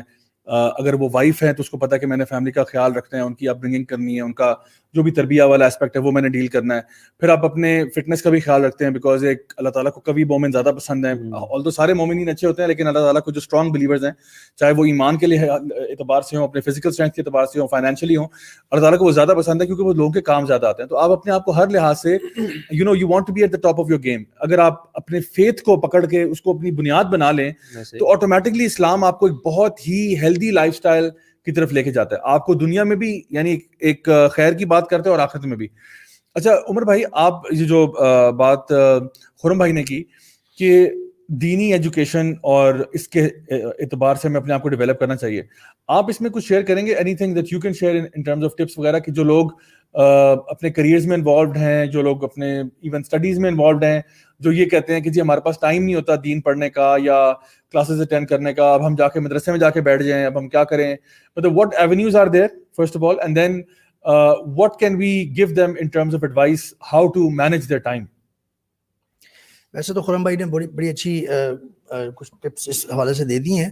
میرا یہ جو ہم نے آپ نے شروع میں ریسٹ کی بھی بات کی تھی, جی میں یہ کہوں گا کہ جیسے کہ ماشاء اللہ یوتھ کلب دعوت الاسلام کا کام کر رہا ہوتا ہے, اور بھی بہت سارے دینی انسٹیٹیوشنز ہیں, مدارس ہیں, فارمل ایجوکیشن جہاں پہ دی جاتی ہے, وہ بیسکلی اسی حوالے سے لوگوں کو تیار کر رہے ہوتے ہیں. جیسے ہم نے یہ کانسیپٹ نکالا ریکریشنل اینڈ اسپرچل ٹرپ, مختلف ایونیوز ہیں, مختلف چیزوں کو دیکھا جا سکتا ہے. اب اس میں ریسٹ میں یہ ہم کر رہے ہیں کہ لوگوں کو انٹرسٹنگ مینس کے ذریعے ہم دعوت الاسلام, دین کی ایجوکیشن, لوگوں کو اللہ تعالیٰ سے جوڑ رہے ہیں, at the same time recreation بھی کر رہے ہیں, یعنی دونوں کا ایک اچھا کمبینیشن, کیونکہ you can actually recreate yourself while learning, اور vice versa, while learning you can have recreation as well. تو میں یہ سمجھتا ہوں کہ جس طرح سے یہ ریسٹ کا کانسیپٹ ہے, اسی طرح کے اور بھی بہت سارے ہو سکتے ہیں. یہ ریسٹ کا کانسیپٹ کب مارز وجود میں آ رہا ہے؟ یہ 27 فیب کو یوتھ کلب نے اناؤنس کر دیا ہوا ہے. ٹھیک ہے, الحمدللہ. اس کی ڈیٹیلز بتا دیں تاکہ جو ہمارے لسنرز ویورز ہیں وہ اگر جوائن کرنا چاہیں تو کیسے کر سکتے ہیں. ویسے تو ڈیٹیلز اس میں جو پوسٹ ہے فیس بک پہ بھی ہے, انسٹاگرام پہ بھی ہے, وہاں پہ دی ہوئی ہیں, بڑی ڈیٹیل اس کی دی ہوئی ہیں. سمپل ہے بہت جی, رجسٹر کریں اور آ جائیں. اور بیسیکلی بوائز کے لیے ہے 16 ایئرز اینڈ ابو, ٹھیک ہے, 16 اینڈ ابو بوائز کے لیے ہے. پنج پیر راکس پہ ہم جا رہے ہیں, ٹھیک ہے جی, جو کہ ایک بڑی خوبصورت اور سینک لوکیشن ہے, اور اسلام آباد پنڈی سے قریب ہی ہے, تقریباً 2 hours کی ڈرائیو ہے رفلی. جی رفلی 2 hours, and it's very scenic and it's just going to be a group of boys going there, and وہاں پہ کھانا شانا بھی ہے, وہاں پہ انٹرٹینمنٹ بھی ہے, وہاں پہ myself طاہر بن جلیل جو ہے ہم لوگ وہاں پہ ٹاکس بھی دیں گے, اور ایک بانڈنگ ہے نا, بردر کے ساتھ ہینگ آؤٹ کریں گے انشاءاللہ. اسپرچوئل ایسپیکٹ ہے پورا کور کریں گے انشاءاللہ, ٹھیک ہے, اللہ کی توفیق سے, اور ریکریشنل ایسپیکٹ کور کریں گے. یعنی ٹریول کرنا سے ہی سٹارٹ ہو جاتا ہے ریکریشن, یعنی بہت سارے لوگوں کے لیے, بلکہ عام طور پہ سب کے لیے ہی ٹریول کرنا, کسی اچھی ہیلدی پوائنٹ کی طرف جانا, یہاں سے سٹارٹ ہو جاتا ہے. اسپیشلی اگر آپ موٹر سائیکل پہ ہو تو پھر تو کیا ہی بات ہے, کیا بات ہے. پھر تو وہ جب آپ موٹر سائیکل کے لیے اپنا ہیلمٹ اور گلوز گھر سے پکڑ رہے ہوتے ہیں, وہیں سے آپ کی ریکریشن سٹارٹ ہو جاتی ہے. ابھی آپ نے موٹر سائیکل سٹارٹ رات کو سونے سے پہلے ریکریشن سٹارٹ ہو جاتی ہے کہ میں نے نیند نہیں آتی. سبحان اللہ. تو الحمدللہ جی, تو وہ ٹریول سے لے کے وہاں پہ پہنچنا, اور وہ پھر جو اللہ تعالیٰ کی قدرت کے جو مناظر ہیں, نیچرل بیوٹی, سبحان اللہ, it already even if you are not doing anything you are having recreation actually. اور جب آپ ریڈی ہو جاتے ہیں, ایک اچھی آپ کا موڈ اچھا ہو گیا, سیٹ ہو گیا, یو آر انجوائنگ آلریڈی, اور you are finding everything very interesting, تب آپ ایک ایمان کی اسپرچولیسٹک اللہ تعالیٰ کی بات کریں, دین سکھائیں. مطلب ہم ڈفرینٹ چیزوں کو کمبائن کر سکتے ہیں. یہ میری طرف سے ٹپ ہے, ایک بیلنس اور زیادہ سے زیادہ میکسیمم ایفیشنسی کو میکسیمائز کرنا اور میکسیمم چیزوں کو اچیو کرنا. بہت خوبصورت بات کی. میں کچھ سوالوں کی طرف آتا ہوں جی. لوگ کچھ سوال پوچھ رہے ہیں. ایک ہمارے عدنان احمد بھائی ہیں جو سوال پوچھ رہے ہیں, کہہ رہے ہیں کیا اسلام میں جدیدیت کو سراہا گیا ہے؟ کیا اسلام میں جدیدیت کو سراہا گیا؟ تو میں تھوڑا سا اس کا سٹارٹ یہ کر دیتا ہوں کہ اصل میں اسلام جو ہے نا بڑا جدید مذہب تو ہے, ٹھیک ہے, لیکن اس کا یہ مطلب ہم لوگ it's all about definitions, right, definitions کی بات ہے. اب جدیدیت سے آپ کی کیا مراد ہے؟ اگر تو آپ یہ کہہ رہے ہیں کہ جی اسلام ایک بڑا فارورڈ تھنکنگ ریلیجن ہے, آخرت پہ ہمارا فوکس ہوتا ہے, تو پھر تو اس لحاظ سے تو ٹھیک ہے. اگر آپ یہ کہیں کہ اسلام جو ہے وہ وقتاً فوقتاً جو ہے وہ اپنے آپ کو انوائرمنٹ کے ساتھ کائنڈ آف ایڈجسٹ کر لیتا ہے ان اے پازیٹیو وے, جہاں پہ قرآن اور سنت کو کمپرومائز نہیں کیا جا رہا, پھر تو جدید ہے, نو ڈاؤٹ اباؤٹ دیٹ. مطلب آپ کو اسلام اتنی فلیکسیبلٹی دیتا ہے کہ اگر آپ مثلاً کھڑے ہو کے اگر آپ نماز نہیں پڑھ سکتے کسی وجہ سے, تو آپ بیٹھ کے پڑھ لیں, بیٹھ کے نہیں پڑھ سکتے تو آپ لیٹ کے پڑھ لیں, لیٹ کے بھی نہیں پڑھ سکتے آپ اشاروں سے پڑھ لیں, ٹھیک ہے. یا پھر اگر آپ کی طبیعت خراب ہے, آپ روزہ نہ رکھیں, ٹھیک ہے, آپ ٹریول کر رہے ہیں, آپ روزہ نہ رکھیں, اللہ تعالیٰ آپ کو رخصتیں دیتے ہیں.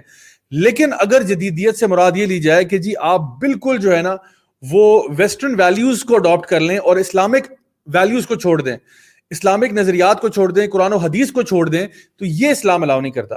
اسلام آپ کو ایک فریم ورک دیتا ہے کہ یہ اللہ کی بات ہے, یہ اللہ کے رسول کی بات ہے. اس فریم ورک کے اندر جو ہے ایک مسلمان جو ہے وہ اپنی لائف کو لیڈ کرتا ہے اور اسی کے مطابق اپنی لائف گزارتا ہے. دنیاوی اعتبار سے ساری چیزیں ہی حلال ہیں سوائے وہ جو کہ اللہ اور اس کے رسول نے منع کی ہیں. تو اس لحاظ سے تو بڑا, یعنی اگر کوئی یہ کہے کہ جی پیزا کھانا حلال ہے یا نہیں ہے, تو حلال ہے بھائی.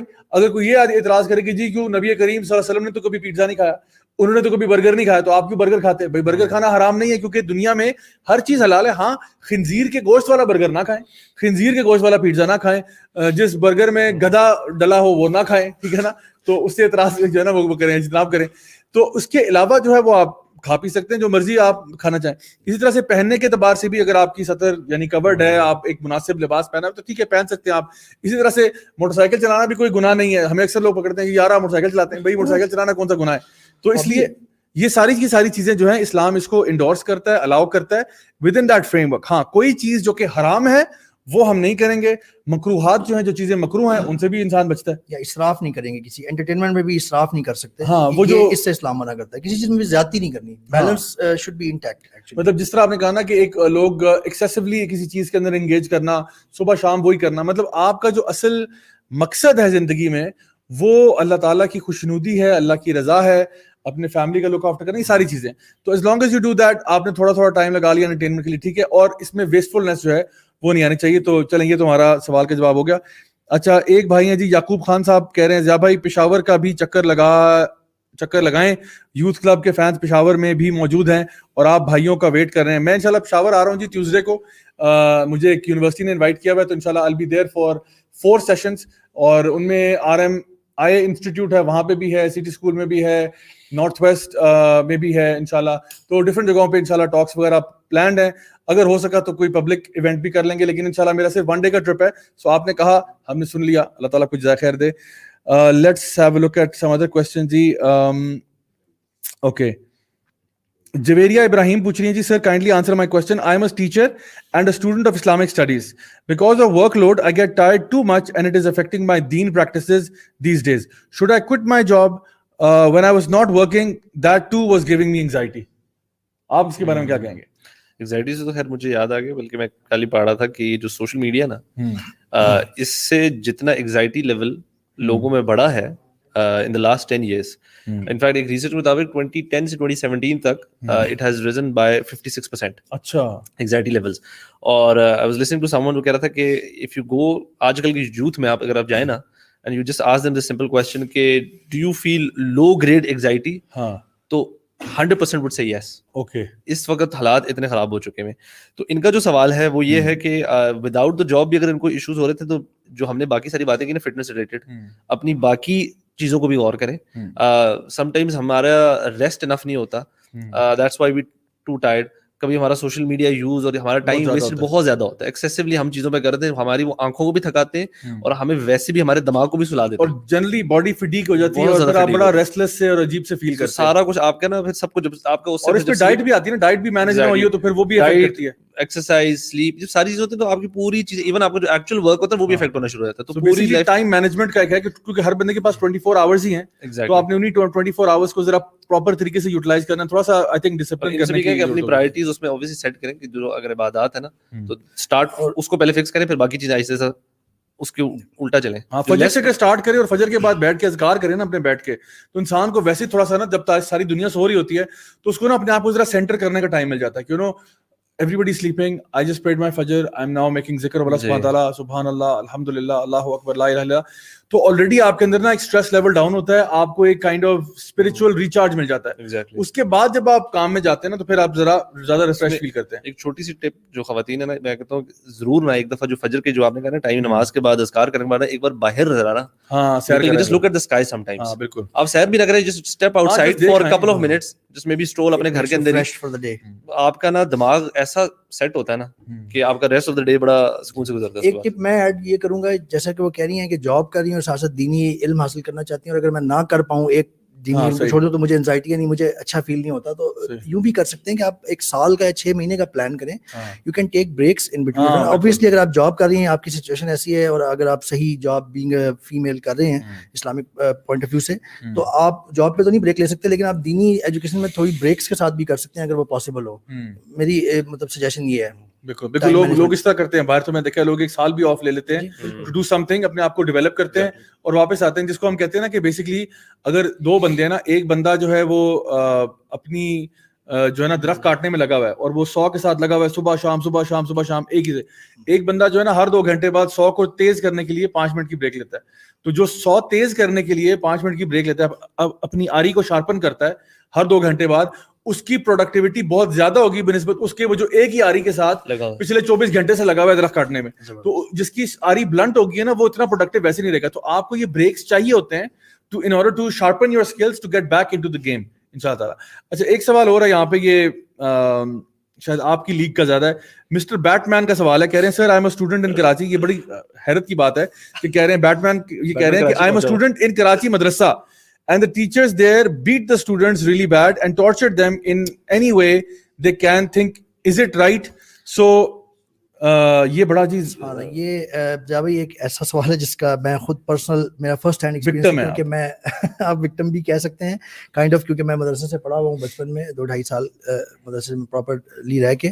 آلدو کہ یہ ٹاپک سے ریلیٹڈ تو نہیں ہے بٹ جسٹ سوال پوچھا ہے تو میں ایڈ کروں گا کہ اس وقت تو میں یہ ریئلائز نہیں کر سکتا تھا بینگ اے چائلڈ کہ جی یہ کتنا غلط ہے کتنا صحیح. آف کورس پرابلم ہوتی تھی.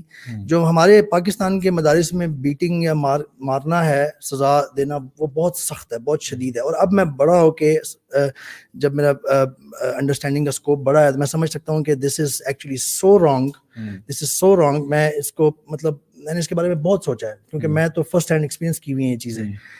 مطلب دین کی ایجوکیشن دینے کے لیے, قرآن سکھانے کے لیے ٹھیک ہے سختی کرنی پڑتی ہے آپ کو ڈسپلن مینٹین کرنے کے لیے, لیکن ہمیں نبی کریم صلی اللہ علیہ وسلم کی جو سیرت سے اور ان کی جو شخصیت سے چیزیں ملتی ہیں, رحم دلی اور مطلب ایک بیلنسڈ وے میں دونوں طرف سے کر کے اس کو کرنا چاہیے. ہمارے مدارس میں بہت زیادہ برے طریقے سے مارا جاتا ہے کئی جگہوں پہ, اور that is very wrong in multiple aspect سے. میں کہہ سکتا ہوں کہ بہت غلط ہے یہ. میری ایڈوائس ہے مدارس کے جو بڑے ہیں جو وہاں پڑھا رہے ہیں, استاد وغیرہ جو ہیں وہاں پہ ٹیچرز ہیں, کہ لوگ بچے جو ہیں وہ دین کی تعلیم حاصل کر رہے ہیں, ایک تو ان کو متنفر نہ کریں. بہت سارے لوگ مدارس سے بھاگ جاتے ہیں, یہ نون کانسیپٹ ہے انہی چیزوں کی وجہ سے, کیونکہ وہ جسٹیفائی نہیں کر پاتے یہ کیوں اتنا سخت ہو رہا ہے, اور وہ اپنے ماں باپ سے دور آ کے وہاں پڑھ رہے ہوتے ہیں. عام طور پہ میں ان کی بات کروں جو وہاں پہ جن کو طالب علم کہا جاتا ہے. تو یہ ہمارا جو دین ہے وہ بیسکلی پیار محبت کا بھی ہے, یعنی یہ والا ایسپیکٹ بھی ساتھ شامل رکھیں. بے شک یعنی ڈسپلن کرنے کے لیے بہت زیادہ چلے جانا, ڈنڈا تو بہت ہی عام سی چیز ہے, بڑے برے طریقے سے سزائیں دی جاتی ہیں. اچھا میں دیکھ رہا ہوں اب ماشاءاللہ اب پچھلے کچھ سالوں میں, کیونکہ میں نے کافی مدارس کو وزٹ بھی کیا اور دیکھا بھی ہے, تو اب حالات پہلے سے بہتر ہونا شروع ہو گئے, بیکاز یہ اویئرنیس کریٹ ہو رہی ہے.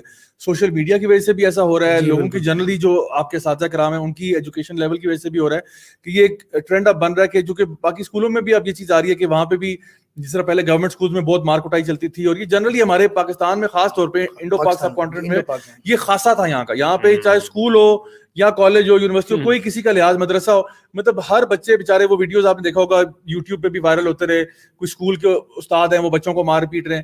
تو یہ ہمارے اندر ایک نیچرل تھا کہ گھر سے ابا جان نے بھی پٹائی کی, اب ہم بھی بچوں پہ سارا وہ غم غصہ نکال رہے ہیں. تو اب میں سمجھتا ہوں شاید تھوڑا سا شعور آ رہا ہے, اور جتنی زیادہ ہم اس کے بارے میں بات کریں گے اتنا زیادہ انشاءاللہ اس میں اویئرنیس بھی کریٹ ہوگی. اچھا ایک اور سوال آج کا لے لیتے ہیں, اس کے بعد ریپ اپ کرتے ہیں. پوٹیٹوز اینڈ کیرٹس کا سوال ہے, یہ میں تو ناموں سے حیران ہوں جی. ماشاء اللہ بیٹ مین کا بھی سوال آج آ گیا, پوٹیٹوز اینڈ کیرٹس کا سوال ہے, اس سے متعلق سوال ہے. نہیں پوٹیٹوز اینڈ کیرٹس کا سوال ہے, مطلب گاجریں اور آلو جو ہیں وہ سوال کر رہے ہیں. وہ کہہ رہے ہیں سر لڑکیاں اسٹرینتھ ٹریننگ کر سکتی ہیں, تو کیوں نہیں کر سکتی بھائی؟ لڑکیاں اسٹرینتھ ٹریننگ کیوں نہیں کر سکتی؟ جب مرد کر سکتے ہیں تو لڑکیاں بھی کر سکتی ہیں. ہاں اپنے وہ ایک طریقے سے کریں اور شریعہ کمپلائنٹ انوائرمنٹ میں کریں, اور ہو سکے تو فیمیل ٹیچر سے ہی کہیں کہ وہ آپ کو سکھائیں اس کے اندر جو بھی چیزیں ہیں. کینیڈا میں ایک اسلامک سینٹر تھا, انہوں نے ماشاءاللہ لڑکیوں کی کنگ فو کی کلاسز اسٹارٹ کی, ونگ چن کی جو ہے نا, ونگ چن کی کلاسز مطلب کی اسٹارٹ, اور اس کے بعد ان کو ایک آئی تھنک 6 months کی ٹریننگ دی, جس میں وہ بیسکلی بیسک سیلف ڈیفینس تھا, اور اسپیشلی اگر کوئی مگر ہے یا کوئی بندہ ان کو آ کے پکڑتا ہے, ہراس کرتا ہے, اس کو کیسے آپ نے مطلب ہینڈل کرنا ہے. تو اس کے بعد انہوں نے نا وہ اس کے بعد جو 6 months کی ٹریننگ کے بعد نا ان کو وہ بورڈ بریک کرواتے تھے ان سے. تو وہ خواتین جو ہے ماشاءاللہ وہ بورڈ بریک کرتی تھیں, اور اس کو پھر وہ ماؤنٹ کرا کے ایک فریم میں کہتے تھے کہ آپ اپنے گھر میں لگا دیں. تو اکثر خواتین جو کہ میرڈ تھیں وہ اپنے بستر کے اوپر لگا دی تھیں, اور جب ان کے ہسبینڈ ان کو تھوڑی سی ٹیڑھی آنکھ سے دیکھتے تھے تو کہتی تھی کہ لک ایٹ دیٹ بورڈ, ٹھیک ہے نا. تو پھر وہ ہسبینڈ کہتا تھا کہ اب ہم مشورے سے بات کریں گے, ٹھیک ہے. تو اس لیے میں سمجھتا ہوں کہ تو ایک لائٹ ہارٹ بات ہی, لیکن بہرحال کہنے کا مقصد یہ ہے کہ we have to equip our women inshallah for these type of things, physical fitness, یہ مردوں کے لیے بھی ہے اور عورتوں کے لیے بھی ہے. اور آپ یقین کریں کہ ہمارے علماء جو ہیں انہوں نے اپنی پریویس کتابوں وغیرہ میں عورتوں کے لیے ایکسرسائزز بتائی بھی ہوئی ہیں کہ آپ اور کچھ نہ ہو تو آپ گھر میں سیڑھیاں ہی اوپر نیچے چڑھ لیا کریں, کہ do something to keep yourself active. اگر آپ کے پاس گارڈن ہے, میرے اپنے مجھے یاد ہے فزکس کے میرے ایک سر تھے, وہ مجھے کہتے تھے کہ بیٹا آپ نا صبح کے ٹائم, حالانکہ یہ اس ٹائم پہ میں اسٹوڈنٹ تھا اور اپنے دور جاہلیت میں ہی تھا, مجھے وہ کہتے تھے کہ آپ صبح کے ٹائم نا گھاس کے اوپر ننگے پاؤں چلا کریں. And I used to do that.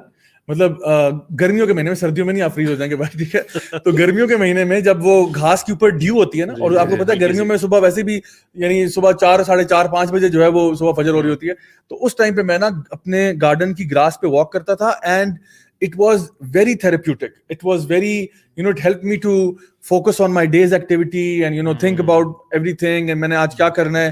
And I used to do that walk for like maybe 20 minutes. ٹھیک ہے, 20 minutes کے لیے میں چہل قدمی کرتا تھا, اور اس کے بعد I used to feel so good. تو یہ بھی ایک ایکٹیویٹی ہے. سو جہاں جہاں پہ بھی آپ کو اپرچونٹی ملے, جو آپ کر سکیں کرنا چاہیے. بلکہ آج کل تو جبھی پہلے, اس سے پہلے تو خواتین کے لیے کافی مشکل تھا, اس لیے یہ باقی سجیشن دیتے ہیں. آج کل تو یوٹیوب اور باقی سوشل میڈیا کے ذریعے اتنی ساری ایکسرسائزز اور وہ ٹریننگ پروگرامز ہوتے ہیں پورے. یعنی وہ جو ایک مسئلہ تھا نا کہ جیسے ہمارے ملک میں بھی ہے شریعہ کمپلائنٹ ذرا خواتین کے لیے مشکل ہے, اور ہمارے ملک, ہمارے جیسے ممالک میں تو بالکل ہی نہیں ہے. آپ نے کینیڈا کی مثال دی, تو اب یوٹیوب کی وجہ سے خواتین گھر میں بہت اچھی اس کو اویل کر سکتی ہیں, کر سکتی ہیں. بڑی بیسکس اکوپمنٹس چاہیے ہوتی ہے, بندہ وہ لے کر گھر میں کر لے, اور ہوم ورک آؤٹس سارے اویلیبل ہیں, تو اٹس ناٹ ویری ہارڈ ہے.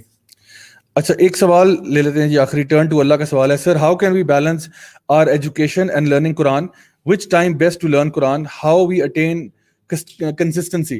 اچھا اس میں نا اس پہ تھوڑا سا پہلے سوال کو واضح کر دوں کہ وہ پوچھ رہے ہیں کہ قرآن پڑھنا چاہیے. اب یہ قرآن پڑھنے سے کیا مراد ہے, اب یہ بھی ایک سوال ہے, ٹھیک ہے, کیونکہ اکثر اوقات لوگ سمجھتے ہیں قرآن پڑھنے کا مطلب ہے قاری صاحب آئیں گے ناظرہ کرا کے چلے جائیں گے, ٹھیک ہے, اور یا آپ کا مطلب یہ ہے کہ آپ ترجمہ تفسیر سے پڑھنا چاہتے ہیں. سو اس میں آپ کیا سمجھتے ہیں کہ what do you understand by which one is more priority. اگر کوئی بندہ اپنے پڑھائی بھی کر رہا ہے, ایجوکیشن سیکھ کر رہا ہے, which should be a more of a priority, حفظ کرنا, قرآن کو ناظرے سے پڑھنا, یا اس کو سمجھ کر پڑھنا؟ قرآن کو ناظرے سے پڑھنا تو آبویسلی پرائیورٹی بہت شروع سے ہونی چاہیے, اس کے بہت سارے فوائد ہیں. لیکن اگر کوئی بندہ اسٹڈیز کر رہا ہے, اسکول جاتا ہے, کالج جا رہا ہے, یونیورسٹی جا رہا ہے, تو اس ٹائم, اس دوران ضروری نہیں ہے کہ وہ اپنی ایسا نہ کرے کہ اسٹڈیز کو کمپرومائز کر کے اس پہ دھیان دینے لگ جائے. ہاں جو درمیان میں بریکس آتی ہیں, سیمسٹر بریکس آتی ہیں, یا کوئی آف لیا ہوا ہے اس کے دوران کرے. مطلب پوائنٹ میرا یہ ہے کہ ایسا نہ ہونے دیں وہ لوگ جو اسٹڈیز کر رہے ہیں یا کوئی اس طرح کا کام کر رہے ہیں جو اس ایج میں اس ٹائم پر ان کے لیے ضروری ہے, کہ وہ اس کو کمپرومائز کر کے یہ کریں. ہاں یہ ہے کہ آپ ڈیلی بیسس پہ یا ویکلی بیسس پہ کچھ اپنا اسکیجول بنا لیں, یہ پاسبل ہو سکتا ہے. ویکینڈس پہ ہو سکتا ہے, آپ اس کو اسٹڈیز کے دوران بھی اس وے میں آپ کر سکتے ہیں. صحیح. آئی تھنک سمجھ کے جو پڑھنے والا پارٹ ہے نا, ابھی یہ ہمارے سیڈلی کلچر میں اتنا ہے نہیں. جو آپ نے کہا نا ناظرے والا, ہمارے یہاں پہ بچہ شروع ہوتا ہے ناظرے پہ بھی بہت زور دیتے ہیں, اور ایونچولی جو جہاں پہ حفظ کا ہوتا ہے وہاں پہ حفظ پہ بڑا زور دیتے ہیں. اور سیڈلی اکثر میرے انفیکٹ میرے دوستوں میں کچھ ایسے حفاظ ہیں 5 وقت کی نماز بھی نہیں پڑھتے, مطلب 5 وقت کیا 1 وقت کی نماز بھی نہیں پڑھتے. اینڈ بڑا پریشان ہوتا ہے کہ یار ان کی فیملی نے ان کو حفظ بھی کرایا, سارا کچھ کرایا, تو یہ یہاں تک کیسے پہنچ گئی. اس کی بڑی بنیادی وجہ کہ سمجھ کے کبھی قرآن پڑھنے کی نہ خود کوشش کی, نہ ان کو ایسا انوائرمنٹ دیا گیا جہاں وہ پڑھیں. تو I think this is something very very important کہ سمجھنے سے اگر آپ کی کیریکٹر بلڈنگ جو ہے وہ سمجھ گئی ہوگی نا, صرف مطلب ناظرہ از اے اسکل سیٹ, آپ کو پڑھنا آ گیا, حفظ بھی ایک اسکل سیٹ ہے, اس میں اپنا اجر بھی ہے, اس کے اپنے فائدے اپنی جگہ ہیں. بٹ سمجھے بغیر جو آپ نے بات کی کریکٹر بلڈنگ کی, ہم نے دین سمجھنا ہے, وہ سمجھنے کے لیے آئے نا. جب ہم پڑھیں گے سیکھیں گے, اس کو امپلیمنٹ کرنا شروع کریں گے, that's how we can do it. اور اس کے لیے اگر آپ کسی اسکالر سے یا کسی ٹیچر سے پڑھ سکتے ہیں تو آئیڈیل وہ ہے, اسپیشلی تفسیر. You know this is something very important. اگر آپ کو ٹیچر مل جاتے تو بہترین ہے, آپ کسی نہ کسی ٹیچر کے ساتھ لازمی جڑیں. ہم دنیاوی ایجوکیشن کے لیے 30,000 روپئے دے کے نا گھر میں ایک ٹیوٹر رکھ لیتے ہیں کسی ایک سبجیکٹ کے لیے, بٹ دین کے لیے نا سمجھنے کے پوائنٹ آف ویو سے ہم we don't spend, in fact spend کیا ہم ٹائم ہی نہیں نکالتے. تو آئی تھنک یہ ایک سب اسٹوڈنٹس جو جس طرح کی بھی ایجوکیشن حاصل کرے, I think if you haven't done it تو کوئی نہ کوئی ٹائم تھوڑا, جس طرح عمر بھائی کہہ رہے ہیں کہ تھوڑا آپ نکال لیں, کوئی اسکیجول بنا لیں, لیکن نکال لیں لازمی. اس کو اگنور نہیں کرنا چاہیے. یوتھ کلب کیا کر رہا ہے؟ یوتھ کلب کام یہی کر رہا ہے. اچھا کیسے مدد کر سکتا ہے کسی بندے کی جو اسلام آباد میں ہے, لاہور میں, کراچی میں, یا آن لائن لوگ اویلیبل ہیں, ان کو کیسے ہم help کر سکتے ہیں؟ ایک تو الحمدللہ ہمارے ویکلی سیشنز ملٹیپل چل رہے ہیں, تو دس از سم تھنگ جو کہ آپ لوگ ایزیلی اپنی کنوینئنس پہ کر سکتے ہیں, اور اس میں ایک تھوڑا سا بینیفٹ یہ ہوتا ہے, خدا نہ خاصا کبھی آپ بزی ہو جائیں تو آپ مس ہو جائے تو انشاءاللہ کوئی ایسا اس طرح حرج نہیں ہوتا, آپ اگلا سیشن دیکھ لیں, یوٹیوب پہ پڑا ہوتا ہے, بعد میں اپنے فری ٹائم پہ دیکھ لیں. اس کے علاوہ یوتھ کلب نے ابھی ریسنٹلی ہم نے ایک اپنا یہ لانگ کورس لانچ کیا تھا علم اسینشلز کے نام سے, so which recently finished actually. تو اسلام آباد میں تو وہ بڑا سکسیزفلی الحمدللہ کمپلیٹ ہوا. اٹس یہ لانگ کورس جس میں آپ تفسیر پڑھتے ہیں, آپ حدیث پڑھتے ہیں, اور اس میں یہ نہیں ہے کہ آپ مطلب صبح سے لے کے شام تک بیٹھتے ہیں, مطلب 3 days a week ہے, اور شام کو ہے نا یہ basically working professionals, university students اور ہر کسی کے لیے. It's 3 days 3 hours in the evening 6:30 9:30 والا ٹائم ہے, منڈے ٹیوزڈے وینسڈے. اور اس میں یہ سال یہ مطلب یہ نہیں کہ پورا سال چل رہا ہے, اس میں 2 سیمسٹرز ہیں جس طرح یونیورسٹی میں ہوتے ہیں 3 months کے ایگزامز ہیں, کوئزز ہیں, سارا کچھ ہے, سرٹیفکیشن ہے. تو یہ ایک تھوڑا سا ایسی چیز ہے جس میں آپ گھس کے by the time you come out of it آپ کو ایک قرآن کی سمجھ اور پورا قرآن کی تفسیر نہیں but lot of the chunk is covered, ایک اچھی بیس سے بڑی اچھی بیس بنتی ہے, جس کے بعد آپ کافی چیزیں خود سے بھی کرنا شروع کر سکتے ہیں, پڑھنا شڑنا. اور دین آپ ایک وہ نا آپ کے اندر میں نے جو پرسنلی نوٹ کیا تھا, lot of students after this course ایک جب آپ نے کافی عرصہ ریگولرلی نا 3 گھنٹے 3 دن دیے ہوتے ہیں نا, تو اب آپ کو ٹائم دینا, ٹائم نکال کر آنا کرنا, there's a lot of effort, تو محنت کی عادت بھی ڈل چکی ہوتی ہے. So now you are willing to put in a lot of hours to learn the deen. آپ نے اپنا ٹائم مینج کر لیا نا. یہ سارے وہ بچے تھے جو اسٹوڈنٹ یونیورسٹی میں بھی جا رہے تھے, اپنا کام بھی کر رہے تھے. Before this course they were just chill out in the evening, time ویسے نکل جاتا تھا نا. اچھا یہ کہ اس کو بہتر یوٹیلائزیشن. اب یہ اس میں ایک چیز سوری میں ایڈ کر دوں, وہ یہ کہ مطلب یہ جو لوگ باہر بیٹھے ہوئے ہیں, فار ایگزامپل انڈیا میں یا بنگلہ دیش میں, ہمارے بہت سارے ویورز جو ہیں وہ انڈیا سے ہیں, بہت سارے کشمیر سے ہیں ماشاءاللہ, ان کو ہم یہ کہہ سکتے ہیں کہ وہ بیسکلی اپنے آپ کو آن لائن کانٹینٹ کے ساتھ کنیکٹ رکھیں. ہمارے چینلز وغیرہ کے اوپر ہمارا بے شمار کانٹینٹ اویلیبل ہے, وہاں پہ ویڈیوز ریگولرلی پوسٹ ہو رہے ہیں, بلکہ میں سمجھتا ہوں اتنے زیادہ ہو رہے ہیں کہ ایک عام انسان کے لیے کیپ اپ کرنا یہ بڑا ہمت کی بات ہے کہ وہ سارے چینلز کے اوپر سبسکرائب بھی رہے اور وہاں سے کانٹینٹ لے. تو جہاں سے مل رہا ہے بھائی آپ لے لو, اپنے آپ کو ڈیولپ کرو جہاں تک آپ کے لیے پاسبل. اور انشاءاللہ یہ ویسے زیادہ جو کورسز ہیں علم اسینشلز بھی, اور آگے انشاءاللہ very soon some short courses بھی آئیں گے, یہ بھی آن لائن چلے جائیں گے, ہے کہ ایونچولی اس کو آن لائن ہم ڈالیں گے for the audience outside Pakistan. صحیح. میں جسٹ یہ ایڈ کر رہا تھا کہ مجھے پتا چلا تھا کہ آپ لوگ یہ بھی بڑا دھیان رکھتے ہیں کہ سیمیسٹرز کب ختم ہو رہے ہیں, ایگزامز وغیرہ ہو رہے ہیں جنرلی یونیورسٹیز کا, تو اسٹوڈنٹس کے لیے بڑا آسان ہو جاتا ہے. ہاں جی, تاکہ وہ ایک ٹائم پہ اوور برڈن نہ ہو جائے کہ جس ٹائم یونیورسٹی ایگزام چل رہے ہیں اسی ٹائم ہمارے سیمیسٹر کے ایگزام ہو رہے ہیں, ہم اس کو مینیج کرتے ہیں. خیال رکھا ہوا ہے اس کا اوور آل اسٹوڈنٹس پہ اوور برڈن. سب سے زیادہ خیال تو میرے خیال ہے ریش نے رکھا ہوا ہے لوگوں کا, جو کہ لوگوں کی دین اور دنیا دونوں سنوارنے کے چکروں میں ماشاءاللہ. جی امید ہے, انشاءاللہ امید ہے کہ لوگ انشاءاللہ اس کا جو مقصد ہے اور جس اسپرٹ کے تحت اس کو کریٹ کیا گیا پروگرام, انشاءاللہ وہ ہم اچیو کر پائیں اللہ کی توفیق سے, کہ لوگ یوتھ خاص طور پہ they are always after entertainment, یا easily they can be easily attracted towards entertainment اور recreation, اس طرح کی outings trips وغیرہ پہ. تو ہم ان کو وہاں لے کے جا کے ساتھ ہی ان کو اسپرچل ایسپیکٹ پہ کام کریں, ان کو اللہ کے قریب کرنے کی کوشش کریں. اچھا, ساتھ ہی میں لوگوں کو یہ بھی بتاتا جاؤں کہ ماشاءاللہ آپ نے ہوڈی جو پہنی ہوئی ہے بڑی خوبصورت ہے الحمدللہ. Think outside the box اس پہ لکھا ہوا ہے کہ ڈبے سے باہر سوچیے, یعنی اپنے ذہن کے ڈبے سے باہر بھی انسان ستاروں سے آگے جہاں اور بھی ہیں. تو اس قسم کی ہوڈیز اور دیگر مرچنڈائز جو ہے وہ انشاءاللہ یوتھ کلب کی جو شاپ ہے وائی سی شاپ, اس پہ آپ کو جو ہے نا مل سکتی ہے انشاءاللہ. یوتھ کلب کا جو ہمارا پیج ہے Y C shop official Facebook پہ, وہ آپ جا کے وہاں سے دیکھ سکتے ہیں انشاءاللہ. اس طرح کی ہوڈیز, ٹی شرٹس اور بہت ساری اور مرچنڈائز جو ہے وہ مل جائے گی. آپ کا بھی ایک پلگ ان کر دیتے ہیں, آپ اپنی دکان کا ذرا ایڈریس شیئر کر دیں کہاں پہ, تاکہ کوئی اگر کسی نے اجوا ڈیٹ پیسٹ لینی ہو یا ہنی لینا ہو یا اور کچھ چیز لینی ہو تو کہاں سے لے سکتے ہیں. خالص بالکل ہماری اسٹور کا نام ہے الثقافہ. اچھا, ثقافت سے ہے, ALTHAQAFAH.com.pk, یہ ہماری ویب سائٹ ہے, اس پہ جا کے لے سکتے ہیں. ویسے اسٹور ہمارا PWD میں, ٹھیک ہے. اور انشاءاللہ ابھی ہماری جو کھجوریں ہیں ابھی ڈائریکٹلی ویسے مدینہ سے آ رہی ہیں الحمدللہ, اور شہد بھی ہمارا الحمدللہ بہترین ہے. یہ تو نہیں پاکستان سے آ رہی ہیں, یہ بھی مدینہ جیسی ریاست ہے تو یہ سے ہی آ رہی ہیں. میری ایکچوئل مدینہ سے آ رہی ہیں, ایکچوئل مدینہ سے آ رہی ہیں.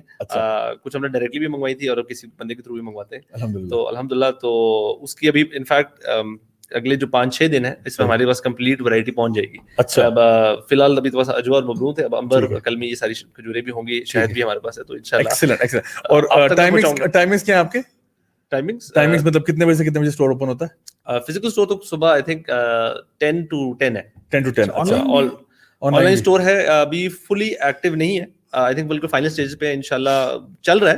اس کے اندر تھوڑی بہت چینجز ہو رہی ہیں, but in a couple of days it would be fully. Bike کا روٹ کلیئر ہے یہاں سے آپ کے ساتھ میں بیٹھ کے جاؤں گا. اچھا, بس یہ ٹھیک ہے, یہ ڈن ہے, بس صحیح ہو گیا. تو آپ انشاءاللہ میرے ساتھ پیچھے بیٹھیں, ہم جائیں گے انشاءاللہ, جا کے شاپنگ کریں گے, اور میرے پاس پیچھے ٹور پیک لگا ہوا ہے, اس میں سامان ڈال کے انشاءاللہ ہنی کھجوریں لوڈ کر کے واپس لے کے آنا چاہ رہا ہے. بس پنچ کی دعا. اللہ اکبر. بائی دی وے میں فلی انڈورس کروں گا, ہم آپ کی اس شاپ کے بڑے فین ہیں, اور میں فل انڈورس کروں گا سب کو کہ جی ماشاءاللہ آپ نے آزمایا ہوا ہے. آزمایا ہوا ہے ہر چیز, کھانے پینے کی چیزیں بھی آزمائی ہوئی ہیں, اور پہننے کی استعمال کی بھی چیزیں, ساری جو چیزیں ملتی ہیں ماشاءاللہ ہائی کوالٹی, ویری نائس. میں نے ابھی تک سنا ہی ہے, میں ابھی تک گیا نہیں ہوں, تو میری غلطی ہے. میں لے کے جاؤں گا انشاءاللہ, میں انشاءاللہ ایک ہی دفعہ جاؤں گا ذرا, you know, go with the bang and then make some Insta stories as well and share that inshallah. تو guys thank you so much for tuning in. I hope کہ آپ کا آج کا سیشن جو تھا آپ کو اچھا لگا ہوگا.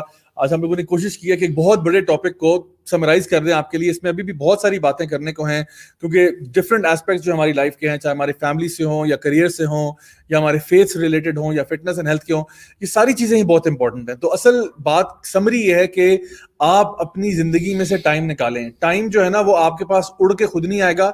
ٹائم اپنے آپ کو پلیٹ پہ رکھ کے آپ کے پاس نہیں دے گا کہ بھائی میں آ گیا مجھے استعمال کرو. ٹائم نکلنے سے آتا ہے.